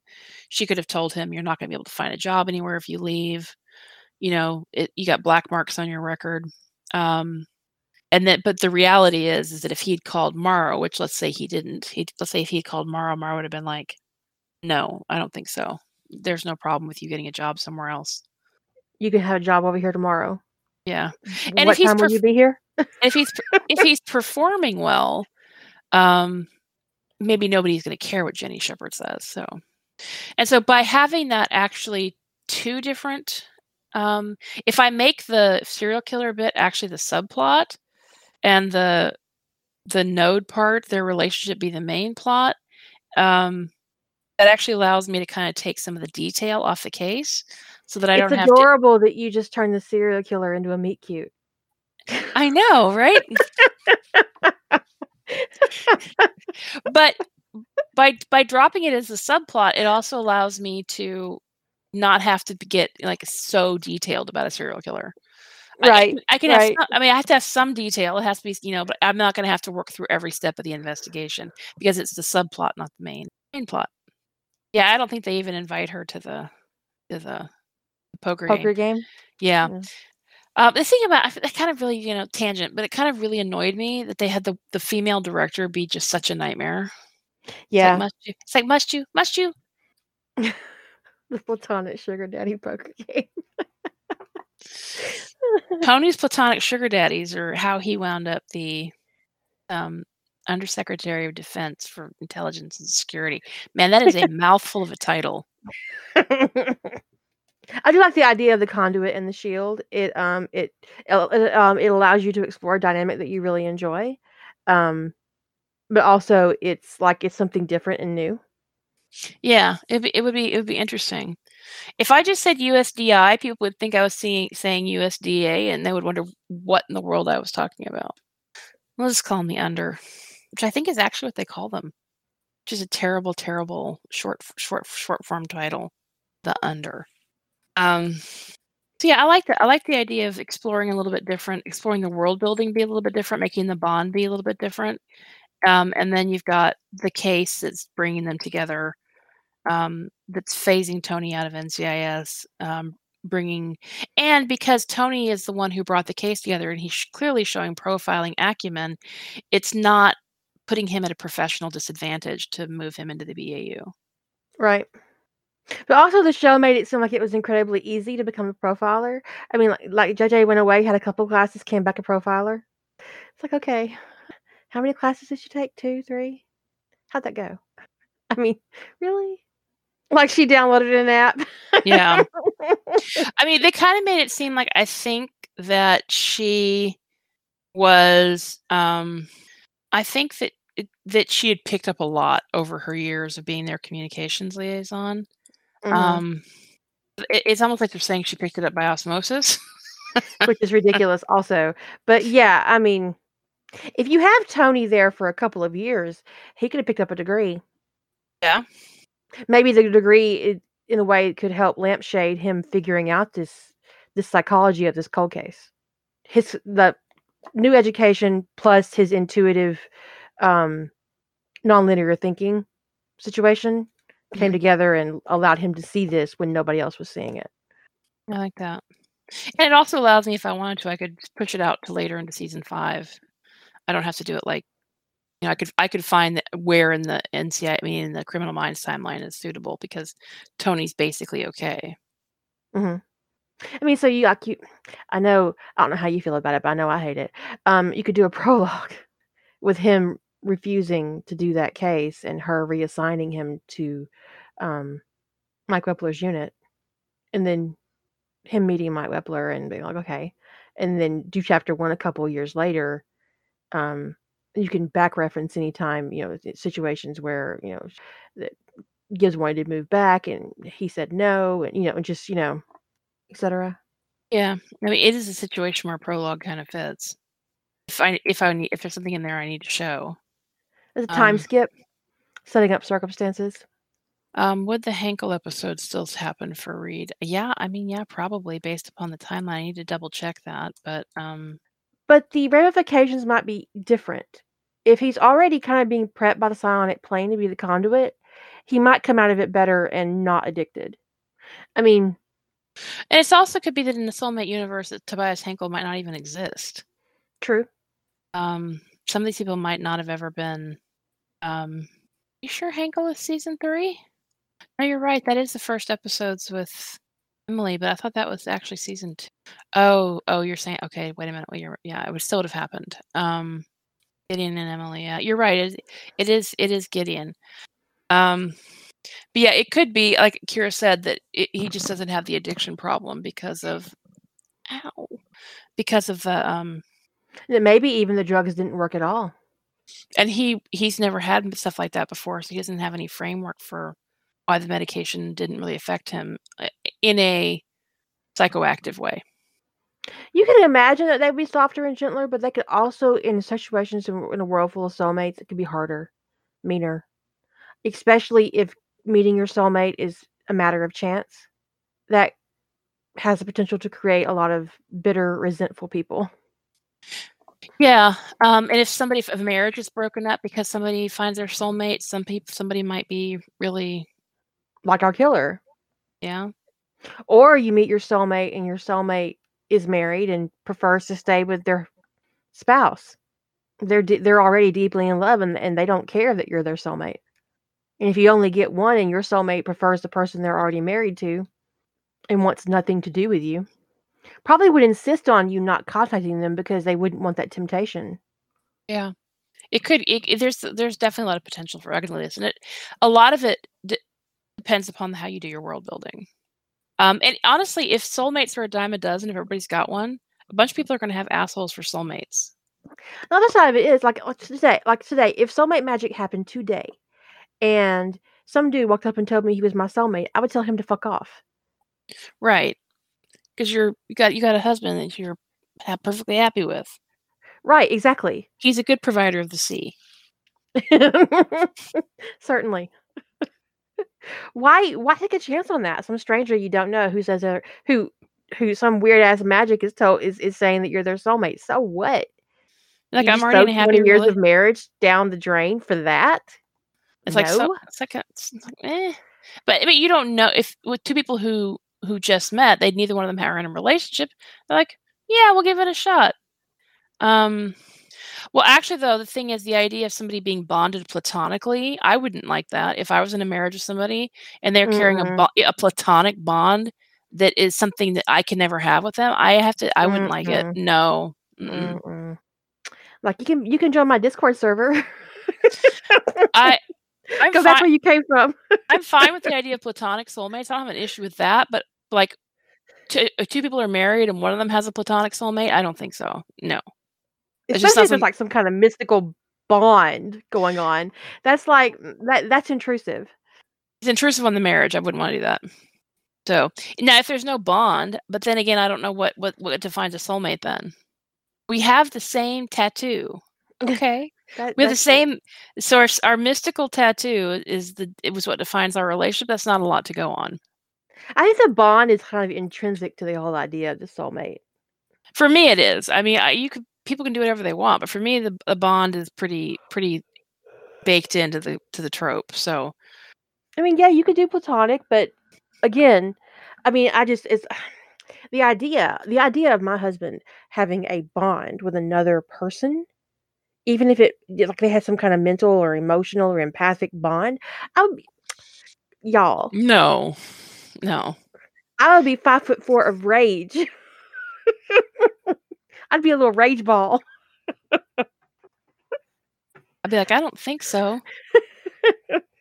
So I mean, but everybody has their own tolerances for those kinds of things. How's what different? I think she's implying that I'm always a little rage ball. Oh, no. I mean, there's levels. Anyways, I mean, yeah, if you get me in a Walmart, that would be a similar state. Get it? But I do think the bond is kind of intrinsic to the trope for me as well. That's what makes it attractive to me. Yeah. That's probably the same reason I find Sentinel and Guides attractive. The idea of bonding. So you can do a lot with soulmates. And somebody mentioned something. I don't remember. I think maybe it was Tim mentioned something up above about you could do all kind. When I was talking about the things you could do, you could have. Some people can see bonds. You could have the seeing bonds is what kind of jumped out at me as interesting part of the concept. So you can kind of stretch what it means to be bonded or what it means to have soulmate magic, or you could see somebody's soul animal, which is a little bit of a demon thing, but actually you don't have to go full demon. That would be one way to have soul animals and not go into having a full separate character, is that you have a character, with bonded that can just see soul animals, see the nature of other people's souls. So that'd be a little bit like a shamanic gift, but that's cool. You can do that. I think the issue is not platonic soulmates. The issue is the bond.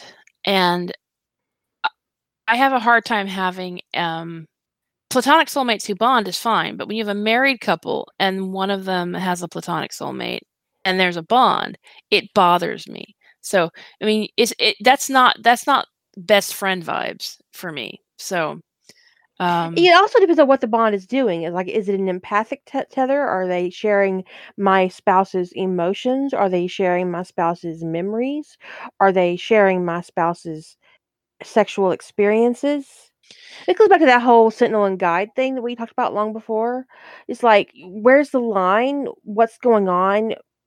what's happening. But on the other side of it, we were talking one night about how if Sentinels and Guides, like one of the pairing was asexual, and the Sentinel and Guide had a sexual relationship outside of their pairing, obviously they would want to if their partner isn't interested in sex. It makes sense. If and they are, uh, like what is that person who is asexual getting from their partner through the bond? And is that abusive? Yeah. Because if you're asexual and you don't want anything to do with sex, and you're getting somebody else's sexual feelings and desires through the bond, that becomes a persistently abusive situation. And I've seen it written where they do. And it's like it's okay because they don't physically have sex, but I still find it kind of appalling. Yeah. And also invasive because as the person having the sex with the sentinel or the guide, I would not want the other half of that pairing in my sexual relationship No. because no. I mean, Just sometimes I think people just haven't thought about the ripples, and sometimes I think people haven't thought about human nature. So, it's just a matter of you have to I mean, consider. I shut the bedroom door in my own house and we live alone. Mhm. I'm just saying. Don't judge me. Well, I agree, because if in a soulmate world, it's especially thing is like if you're a soulmate and you're ace, odds are your soulmate's gonna be ace. It's not a very good soulmate system if you have a They're not. fundamental incompatibility like that. I mean, you could write it that way. You could feel like that's super realistic, and good on you for going down the angsty path, but I wouldn't do it. So those are all questions you have to answer for your world building and your story. Is what are your soulmate mechanics? What does the bond look like? What does the bond do for you? Um, what does it feel like? Do people bond platonically or not? I assume in almost any soulmate world, there's probably platonic bonds. Um, you know, how frequent are soulmates? Are they rare? It could be it's a lot to think about, all these different pieces. And you want your soulmate world building to serve your story, not make your story more complicated or harder than it needs to be. Or to have so many ripples that you can't manage it. Like you Right. don't want a deeply problematic element in your world building that you don't fully understand the ramifications of.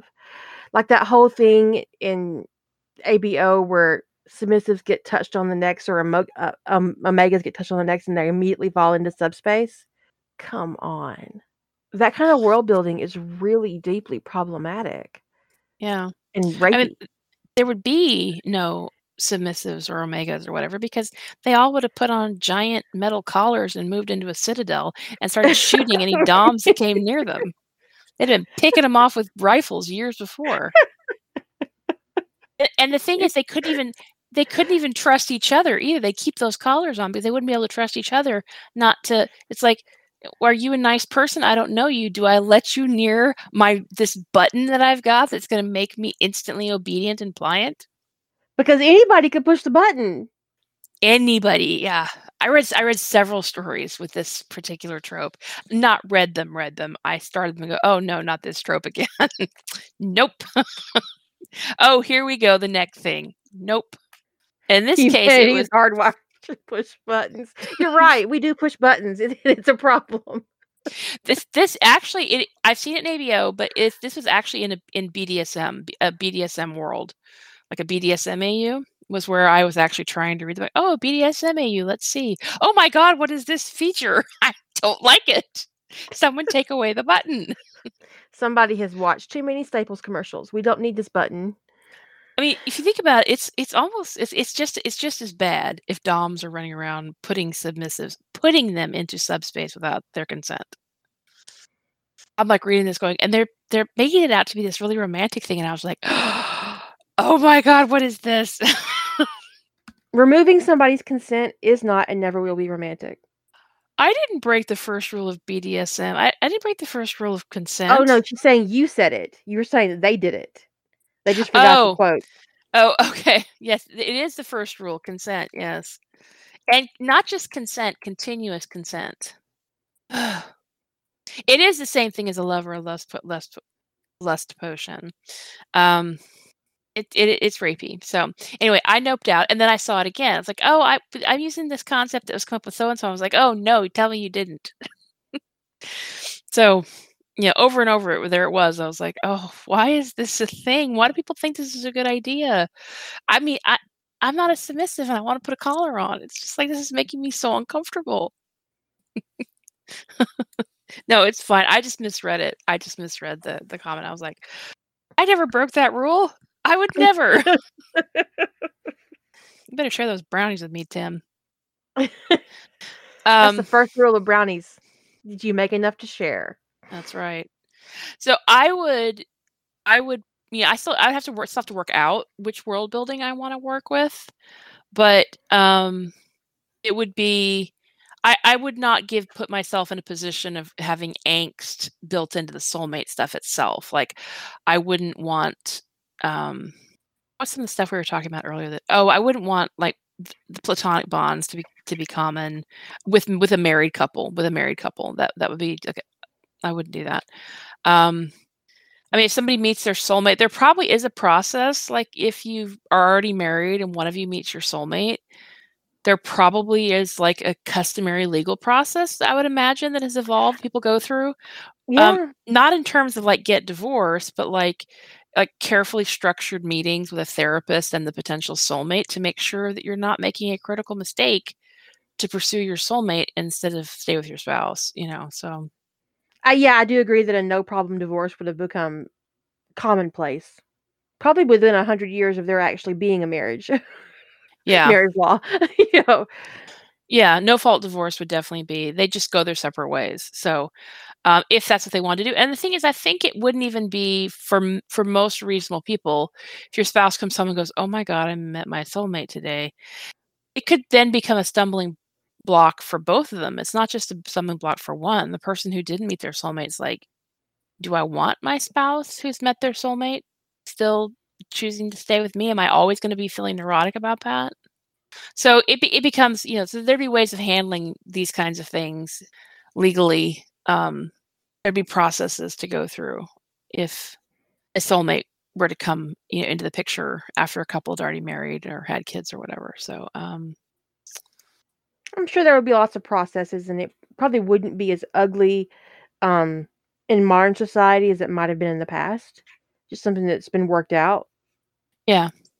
So, and to some stuff, I mean, people who really think through the ripples historically might have a little bit of suspension of disbelief issue. But if you try, as we've demonstrated ably in the past, when you try to deal with all the historical ripples, you basically it's like taking the thread that the main thread of the entire fabric of the universe and just yanking it willy-nilly, and you got nothing left. It's awful.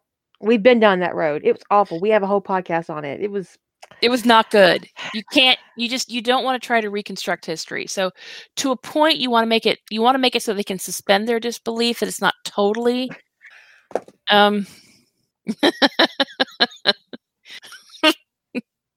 Mary Jane says, "You want my wife? You owe me 7 cows and a goat." And a goat. I can tell you are no longer out of Mary Jane. So you have to get to the point with your world building enough that the audience can suspend their disbelief, but you don't have to go to the point that it's completely believable. Do you know what I mean? Because that's what suspension of disbelief is about. Suspension of disbelief does not mean that it is strictly believable. That's what the news is for. Well, maybe. Your reader wants to believe you. Your job is to not give them a reason to not believe you. Right. So as long as it doesn't make them go, but wait a minute, wouldn't that have like unspooled the fabric of history? As long as they're not asking themselves that question, you could probably hand wave away all that history basically took place in approximately the same way. But other than that, but you have to then figure out what this looks like for modern society. Now, it gives us an interesting wrinkle. If Shannon was his soulmate, it explains the 3 wives. That maybe they all found their soulmate after marrying him. Maybe that's why he got divorced so much. Is he'd already had his soulmate, so they find their soulmate. They're like, "Later, Gibbs," and he's like, "Bye." That's so sad. You put that man in a support group. He keeps No trying wonder to he's get such a bitter asshole. he keeps trying to get married because he's, lonely and, um, although that does not explain why Diane left Fornell, because I wouldn't imagine well, Diane and Fornell would have to be soulmates if that under that theory. But they got back together too. I mean, the thing about soulmates is they probably could actually theoretically get married, get divorced, get married, get divorced. Because it's like they're soulmates, so they're drawn together, but they hate each other, but they love each other. Because it's a thin line, y'all. It's a really thin line. Yeah. It would actually be funny if all of his ex-wives met their soulmates through Gibbs. Like he introduced them. Yeah. He goes to some event, and he said, "This is my wife," and it's like, "Oh, hi," and he's like, "Not again." I can't take my wives anywhere. Okay, for now, you can have her. You can come pick up her stuff tomorrow. Because she was the worst of them, I think. Or no, she wasn't the one with the golf club, right? I don't think Diane was the one with the golf clubs. No, I think the one with the golf club was the worst. Yeah. I mean, I don't know why she hit him, though. Well, I mean, what was that about? I mean, did they ever reveal in canon why she hated his head? Gibbs. I think they just took it on faith that the audience was like, yeah, fair.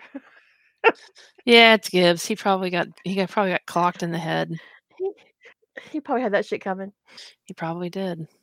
So, I've got a lot of decisions to make, because in this case, I think what I would do, since I have a basic idea of what kind of soulmate bond I wanna use, I think what I would probably do is plot first and then work out the soulmate details to make sure I didn't create soulmate world building that was going to make, um, be problematic for my world.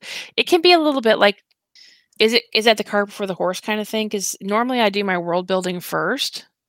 Um, I don't know. It's a little bit of a toss up as to which would be more effective in this situation. This is a little bit of do some world building, then plot, and then fill in the details of the world building with what doesn't contradict the plot.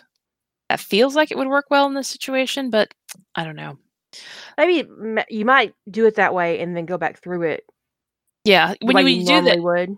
when you do that, you have to kind of like cross check it. That sounds like a weird term, but you gotta check your work. You gotta go through it the way you normally would. Just to see if it's going to flow right and Yeah. keep the right pace. Sorry. And then I have a lot to think about when it comes to Spencer and Tony. I I don't have a I don't actually have a problem envisioning their dynamic, but I just got to figure out how long it takes to get them together and um And also what the soulmate mechanic is going to do to them. Is it going to draw them together? Make them want to sit close to each other, whether they realize it or not? Increase touching? the thing is I would imagine so. Unconsciousness? Unconscious? I would think especially if you're not bonded that the soulmate is going to be like it'd be alluring. Um there's this energy that feels really good and I want to be close to it. So and in the case of like creating like a psionic conduit kind of thing, it could actually be really important that they not wait too long to bond. Um, I wouldn't want to put them in a position where they have to bond. I would never do that, but more of a case of like it's in their best interest to complete the connection because maybe him meeting Tony kind of opened him up a little bit more to psionic energies, and he needs the buffer that Tony provides. Mhm. Or no, that kind of puts me in a sort of you must bond kind of situation. Like a So fuck or die situation? yeah, which I wouldn't want to do in this kind of context. So um, I could come up with a reason why it would be putting them in a more vulnerable position without it being like they have to. So that's important to me to not make it seem like that that he has no choice because he's a conduit that he has to have a bond whether he Or likes maybe it or not. he could just really want it. Maybe he just takes one look at Tony and says, "Yes, I want that. I want all of that. I'm gonna have that. I'm gonna get that. That's mine." He could be well, yeah, he could be like, "This is something that's for me. I've never had that before. Wow. It's like the universe Mm. has provided me something. Um, give over." Yeah, I deserve that. Yeah. I mean, it's just like 'cause, I really enjoy like watching people come together reluctantly and like figuring things out. But also sometimes it's just really awesome just to like see a couple go, yeah, yeah, hey. I mean, Tony could be trying to be respectful and keep his distance, and Reed comes knocking on his door and going, "Hi, I'd like to climb you right now." And Tony's like, really? Reed's like, "Hell yeah, have you looked at you?" Have you looked at you? You have to use that line, write it down. I mean, yeah, it would be, to see Spencer in that situation where he's just like he's seen something that he really, really wants, you know? And he's like, I'm gonna have that. Tony's trying to be a gentleman and Reed's trying to get laid. Which would be the exact opposite of the way it normally is. It would be great. That would be. Tony's like, I thought I'd give you some space. And Reed's like, why? We're going to be together for the rest of our lives, aren't we? Unless you're saying you're not into this. Is that what you're saying? Are you saying you're not into this? I was like, no, I'm into it. He's like, then why do you think I need space? Why are your pants still on? Soulmate bonds are anti-space. So would you just get over here? It's like contrary. I think it'd be fun. It's like contrary to the whole idea, contrary to the whole concept. So just get undressed. Take off your pants. Reed could be like, we don't have to bond now, but could we just have sex? That'd be great. Actually, that'd be awesome. He says, I don't mind if we hold off on bonding, but can we go ahead and start having sex because I've been kind of horny for like a year. Tony's like, okay. You haven't got laid in a year? Yeah, but yeah, we can handle that. We can fix that. And Reed's like, do you see you see what kind of lunatics I work with? They're all super overprotective and think that they need to screen my dates. Try it before you buy it. Actually, he could say that. He could be something not quite try it before you buy it, but people like, well, YouTube went right to, and they're like, oh, we didn't bond yet. That was just their taste test. I can just picture Aaron Hotchkiss' face when that comes out of his mouth. It's like, oh my God. And the thing is, then I have to, here's the other thing that comes up that when you mentioned Hotchner, that you have to then make a decision is of every couple that is together in canon or was together in canon, were they soulmates? If they aren't, why did they get together? If they are, why did they get divorced if they're divorced? So like if I say Haley is Hotch's soulmate, well, why did they split up? I mean, maybe they didn't. I know that in this one, maybe they didn't. I know they split up in canon because she couldn't deal with the realities of his job. I think she cheated personally, but she did cheat. She did cheat on him, but she was mad at him about his job. And he knew she cheated because her lover was calling the house. He knew. He never confronted her about it, but he knew about it. At least I don't think he confronted her. I mean, if you just want to avoid the whole thing, she never left, she never cheated, and she's not dead. Yeah. Well, that is one of my original concepts, Susan, was that is that anybody could have a soulmate, but it's pretty uncommon to actually find them. But that doesn't work super well with the whole node thing, the whole conduit.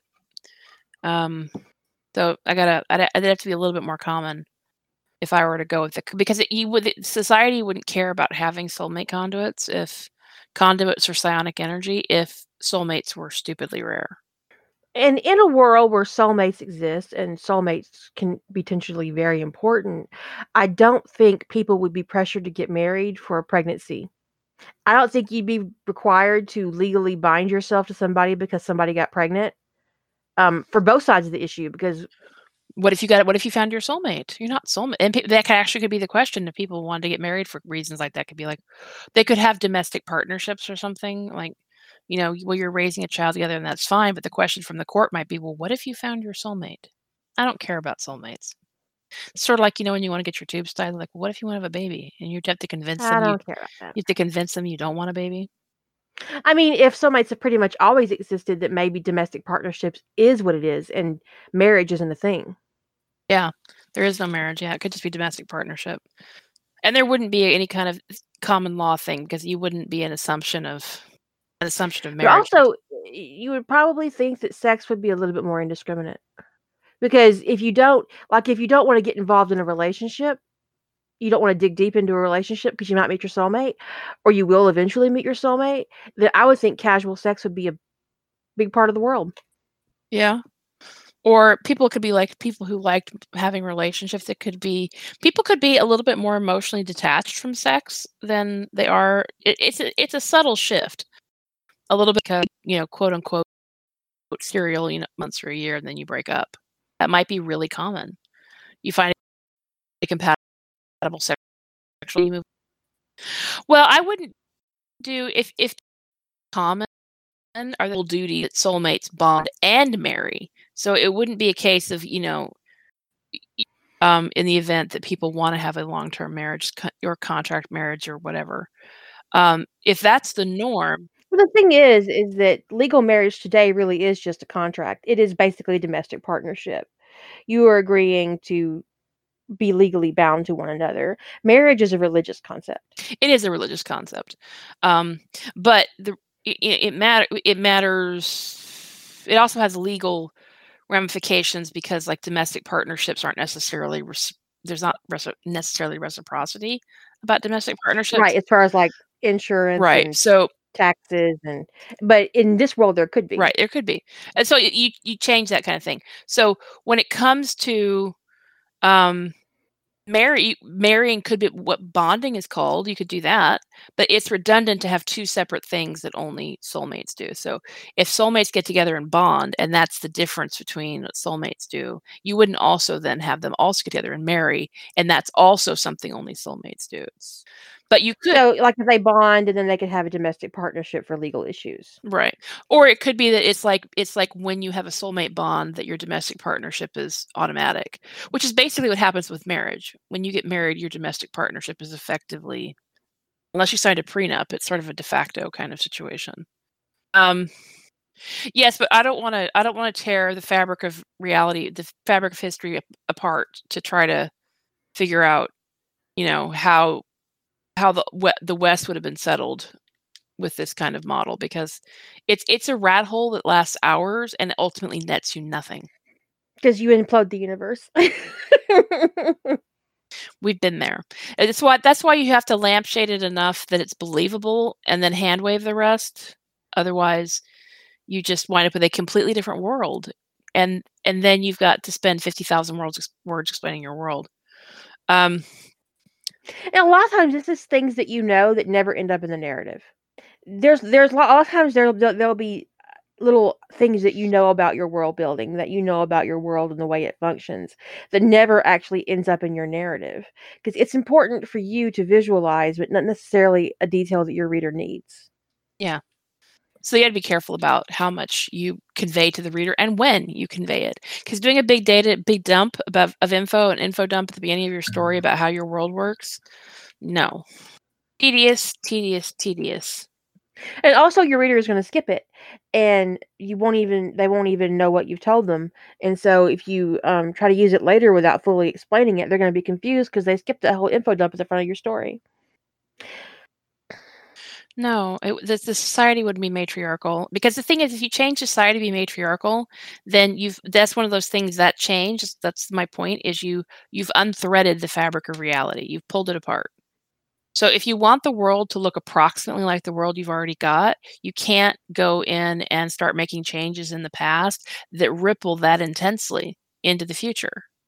It would be huge. It's huge. So making the U.S. a matriarchal society, you wouldn't have Spencer Reid at the BAU. That becomes an absurd contrivance. So you got to, and we have an object lesson about why you don't do this, why you don't try to reweave the tapestry that is society, that is world history. Because we tried it one night. It was a mess. It was a mess. It was a hot mess. And ultimately we wound up with nothing. We posted it anyway. It's up there. It's the little black dress concept for, what was it? The Psionic Rift. It was called the Psionic Rift. The Psionic Rift. I mean, there were some interesting concepts that came out of that about the Psionic Rift, but as a drift, it went nowhere. But I'm not going to get into the custody stuff is kind of irrelevant. I mean, I could pick apart the legal system, but it becomes one of those things that I know, but But see, in this world, Haley and Hotchner never split. They never got a divorce. She's not dead. Custody of Jack wouldn't be an issue. But also, I think when you have a soulmate, that you wouldn't want to make your soulmate miserable. So you would be inclined, even if you could not share the same house, that you'd be inclined to be kind to your own soulmate. yeah. Because it isn't like this is just some jackass you married. Unless he's a jackass. But, and then in that case, you're a jackass too, because you're soulmates. That's the point. But even if I split Haley and Hotch, who has custody of Jack is sort of a nit because Well, realistically speaking, with Hotchner's job, Haley has custody of Jack because how is he taking care of Jack? But my point is, it's still a nit in the terms of the decision making because Hotch is not the main character. Right.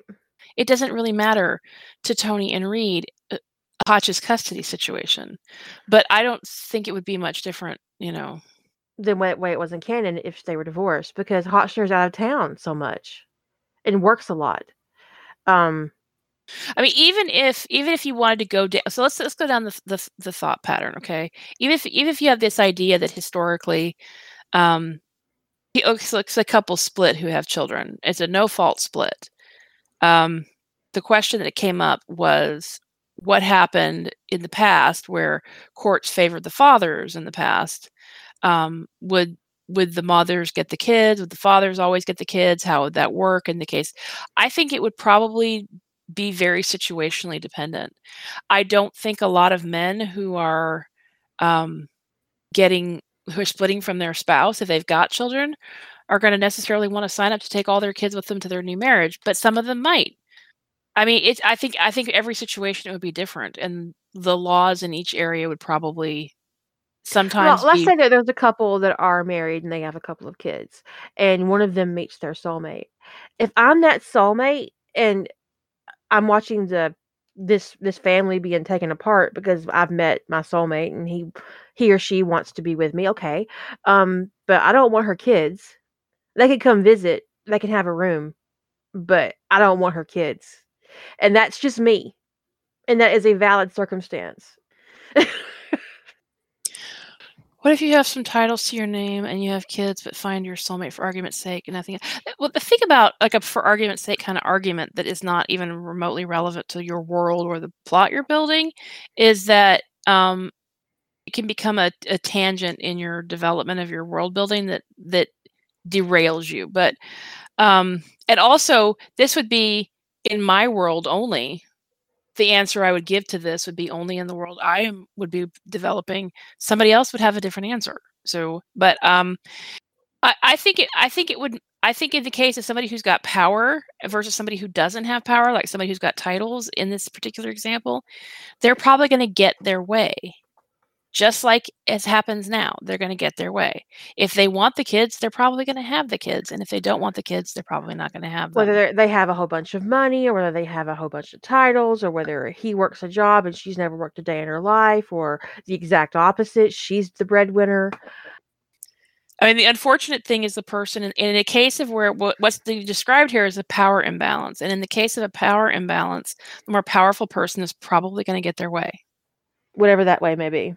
Whatever that way may be. That's the way the world works. It's not fair. I don't think there would be a strict formula. The kids go with the mom, the kids go with the dad, because more and more that isn't even the case today. Yeah. They go with the parent who can provide the most stability. I know there have been times when one biological sex was favored over the other at different points in history, but those things ebb and flow. So you could try to put some motivation behind why men were favored at one point or women were favored at another point. But again, I think it's always going to come down to a power thing. Which side has more power and what outcome did they want? Who has the better lawyer? Yeah. Now, it also depends upon what safety provisions you have You could also write there's a lot of safety provisions in a no-fault divorce because of a soulmate situation, that if the couple mutually agrees that one party is going to have primary custody of the children, that the other party has to provide child support. There could be much more strict laws that prevent somebody from just abandoning their children because they found their soulmate. Yeah, the thing is, if you get too focused on the change in the systems to support the soulmates, you start then getting into. I mean, it's good to know some of the stuff to a degree, but so I'm focused on a story about two federal agents meeting over a serial killer, and if I spend a lot of time focused on child and protective services or the legal system for how divorces are handled or child custody, that is a tangent that would be very time consuming on the world building front that serves my story not at all. The only reason that would actually be relevant in her story is if her pairing was with Hotchner, because otherwise it isn't even relevant. She's never going to be in Hotchner's POV. No. I would imagine that she'll probably stick to two POVs, Spencer and Tony. Yeah, in this kind of story, I don't have a reason for a third POV. So she's not going to be in Hotchner's POV. I don't imagine Jack appearing on screen at all unless there's a backyard barbecue. Yeah. And that would actually be a good way to highlight that Haley is alive and they're not divorced. Like in passing. And also to introduce Will, if Will's there and their kid, without having to actually tell your reader that this is happening. They just end up at a barbecue at David Rossi's house, and there are all these kids here. This is Haley. This is Hotchner's wife. This is Will, JJ's husband. And then it doesn't have to be actually discussed or put into the narrative in a way that looks false or weird. It shows up, and the reader acknowledges it and moves on, or it doesn't happen at all, and it doesn't matter. So there are ways to give your reader information without hitting them over the head with it. Yeah. And I agree, Ellie, that sometimes you do work in a case of like a Spencer Reid, where he's going to be rattling off details. If you need him to rattle that off as a statistic or a fact, then you might put some thought into that kind of thing. But I typically don't spend a ton of time on world building elements that aren't going to touch my story at all. Or that I could, because some things I kind of have a sense I could figure that out really quickly, or it's obvious to me what the ripples are from the world I've developed, what the answer to that would be. But I also know from the Psionic Rift podcast what happens when you delve too deep into trying to figure out the ripples on the world stuff. And that is that you have no world left when you're done. No world. It's very tragic. It's very sad. So I have new things to think about. And actually, the thing is, I've got this new kind of world building idea that is also opening up other pairings for me. My brain is kind of ticking on that as I'm sitting here. Could be tangential to Tony or Spencer's history, since they're both from divorced families. Tony's not from a divorced family. His mother died. And Spencer's history, I think it is, I agree, it's somewhat relevant but his mother was institutionalized with a mental health issue. It could be that that situation might not be any different than any other kind of dissolution of the father bailed when Spencer was a kid, and Spencer had his mother committed when he was 18. Oh, that's right. Wasn't he younger than that? Oh, maybe he was 18. I think he was just legally old enough to do it. I forgot that the father bailed before, and that Spencer's the one who had to have her committed. But in the flashbacks, you get the feeling that his father didn't like him either. I didn't. Well, I think that was Spencer's viewpoint, because we kind of learn all about all of that when Spencer thinks his father is a killer, when he thinks his father killed somebody. And then you find out that his father and his mother were trying to protect Spencer from a killer, and not that they killed somebody. But Spencer's dad was actually really proud of him. He kept all these articles about Spencer. He had this whole scrapbook of Spencer's I remember cases. That. I remember that kind of now. So it kind of was a little bit, I don't remember exactly why he left Spencer's mom. Probably because of her schizophrenia, which actually makes him a shitty dad because he left the kid behind. It does make him a really shitty father. He left because of the murder, Ellie? I mean, because he and what's her face were together when the murder happened. I just don't remember that episode very well. I found it uncomfortable to watch for obvious reasons. He couldn't deal with the guilt, the secrecy of the yeah, and honestly, could the stress of that murder and her keeping that secrecy and stuff have contributed to the acceleration of her schizophrenia? Maybe. So, I mean, that was a kind of a catalyst event for the death, the end of their marriage, but they also don't really get too into exactly what happened with the end of the marriage that I recall anyway.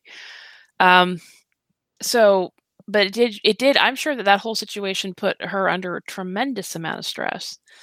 And then I can't imagine that had a good effect on her schizophrenia. And then Spencer had to have her committed when he was 18. So, um, now in this world, he could the father's impetus for leaving could have been that he met a soulmate.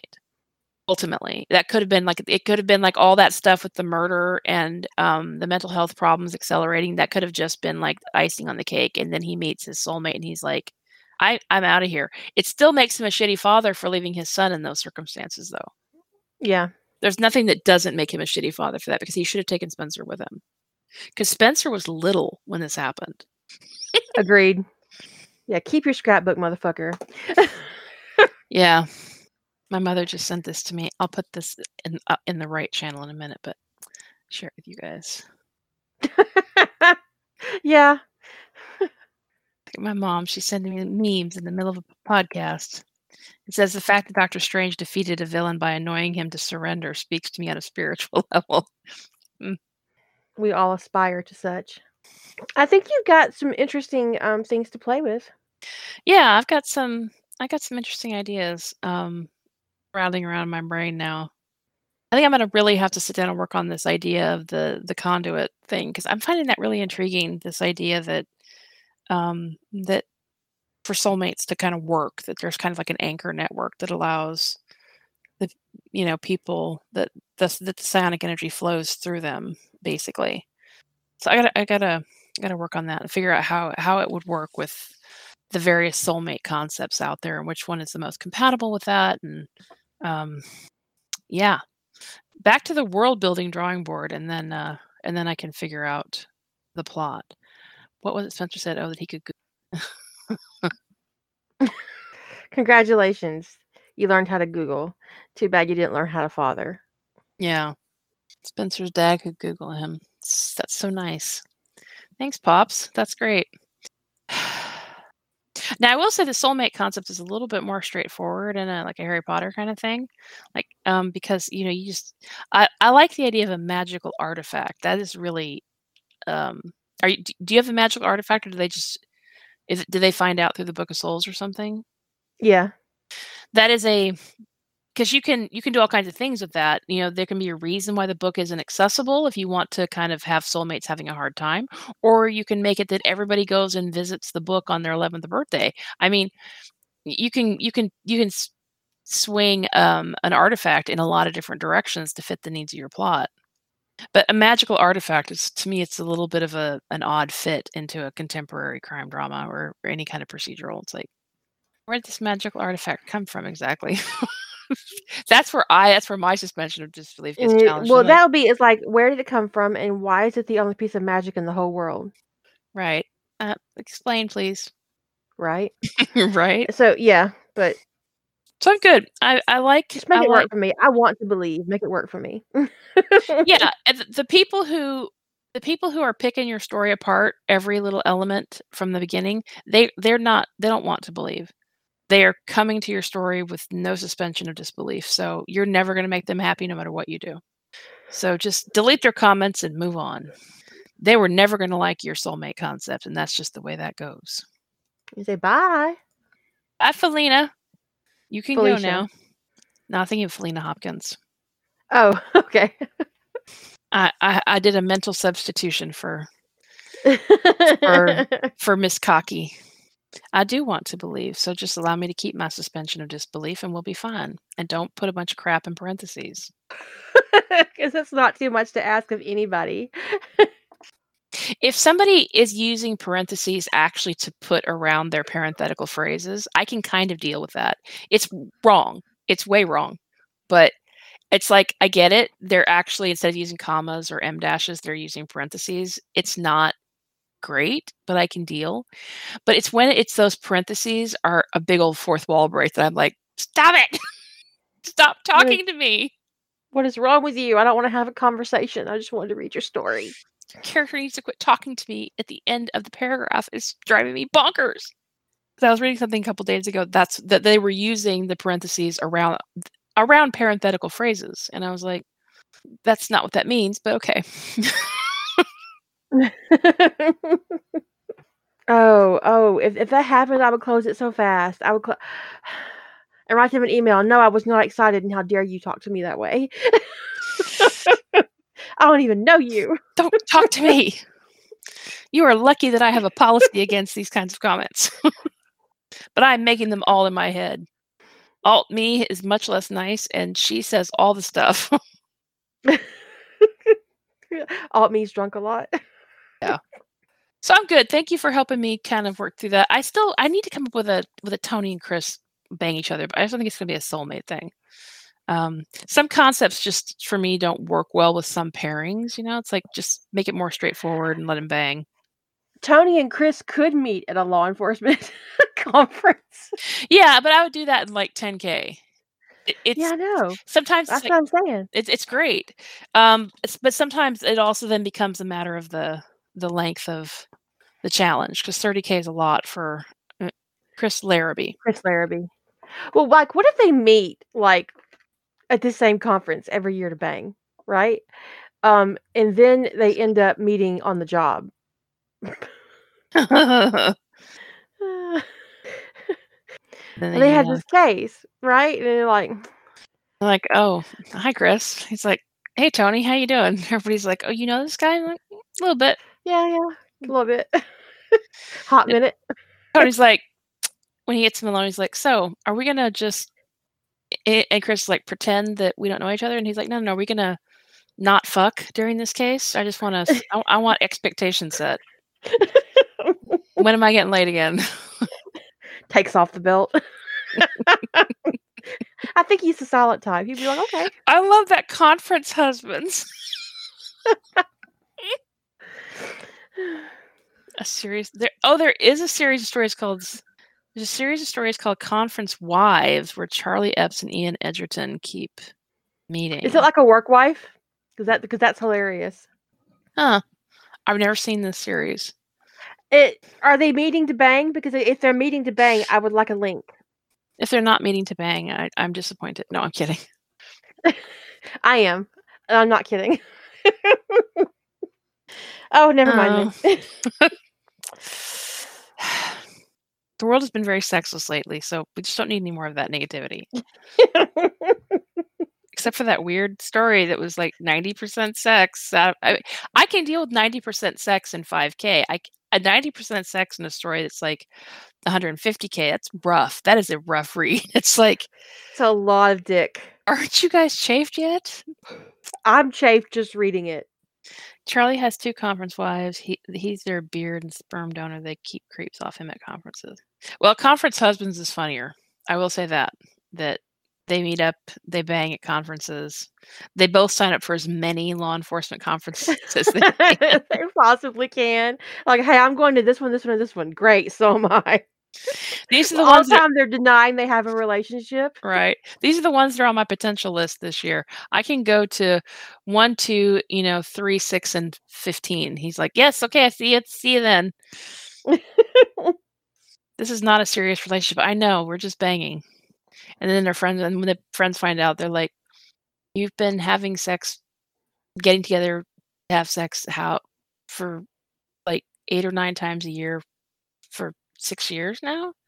That sounds like a relationship to me.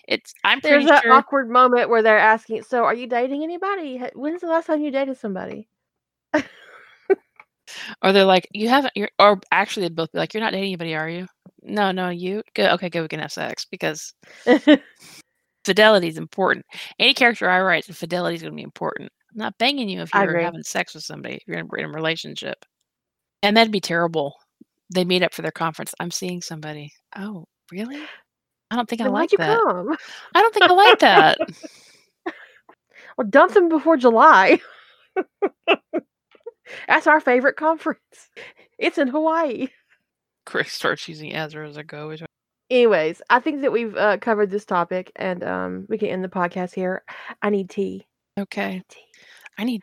I hope this was entertaining and valuable, and we probably will not post this until after April, just because this is something that Julie's exploring for the challenge, and I wouldn't want it to be available to the greater public before she gets the chance to write it, because I wouldn't want some asshole to come along and write it before she does. That would suck. To be frank. Anyways, I hope that you guys enjoyed it, and that you got inspired to do your own thing, and that you're looking forward to doing the April challenge with us. I think it's going to be a whole lot of fun. It will be really interesting. It's going to be soulmates, and sign up start on soon. Oh shit! Monday? Soon on March 1st. I think that's March Monday, 1st, right? Yeah. Unless wow. Yeah, Monday. Wow. That is crazy. We're here. We're okay. We're at March 1st. Anyways, you guys have a great evening, and we shall catch you later. Say good night, Jilly. Good night, everyone.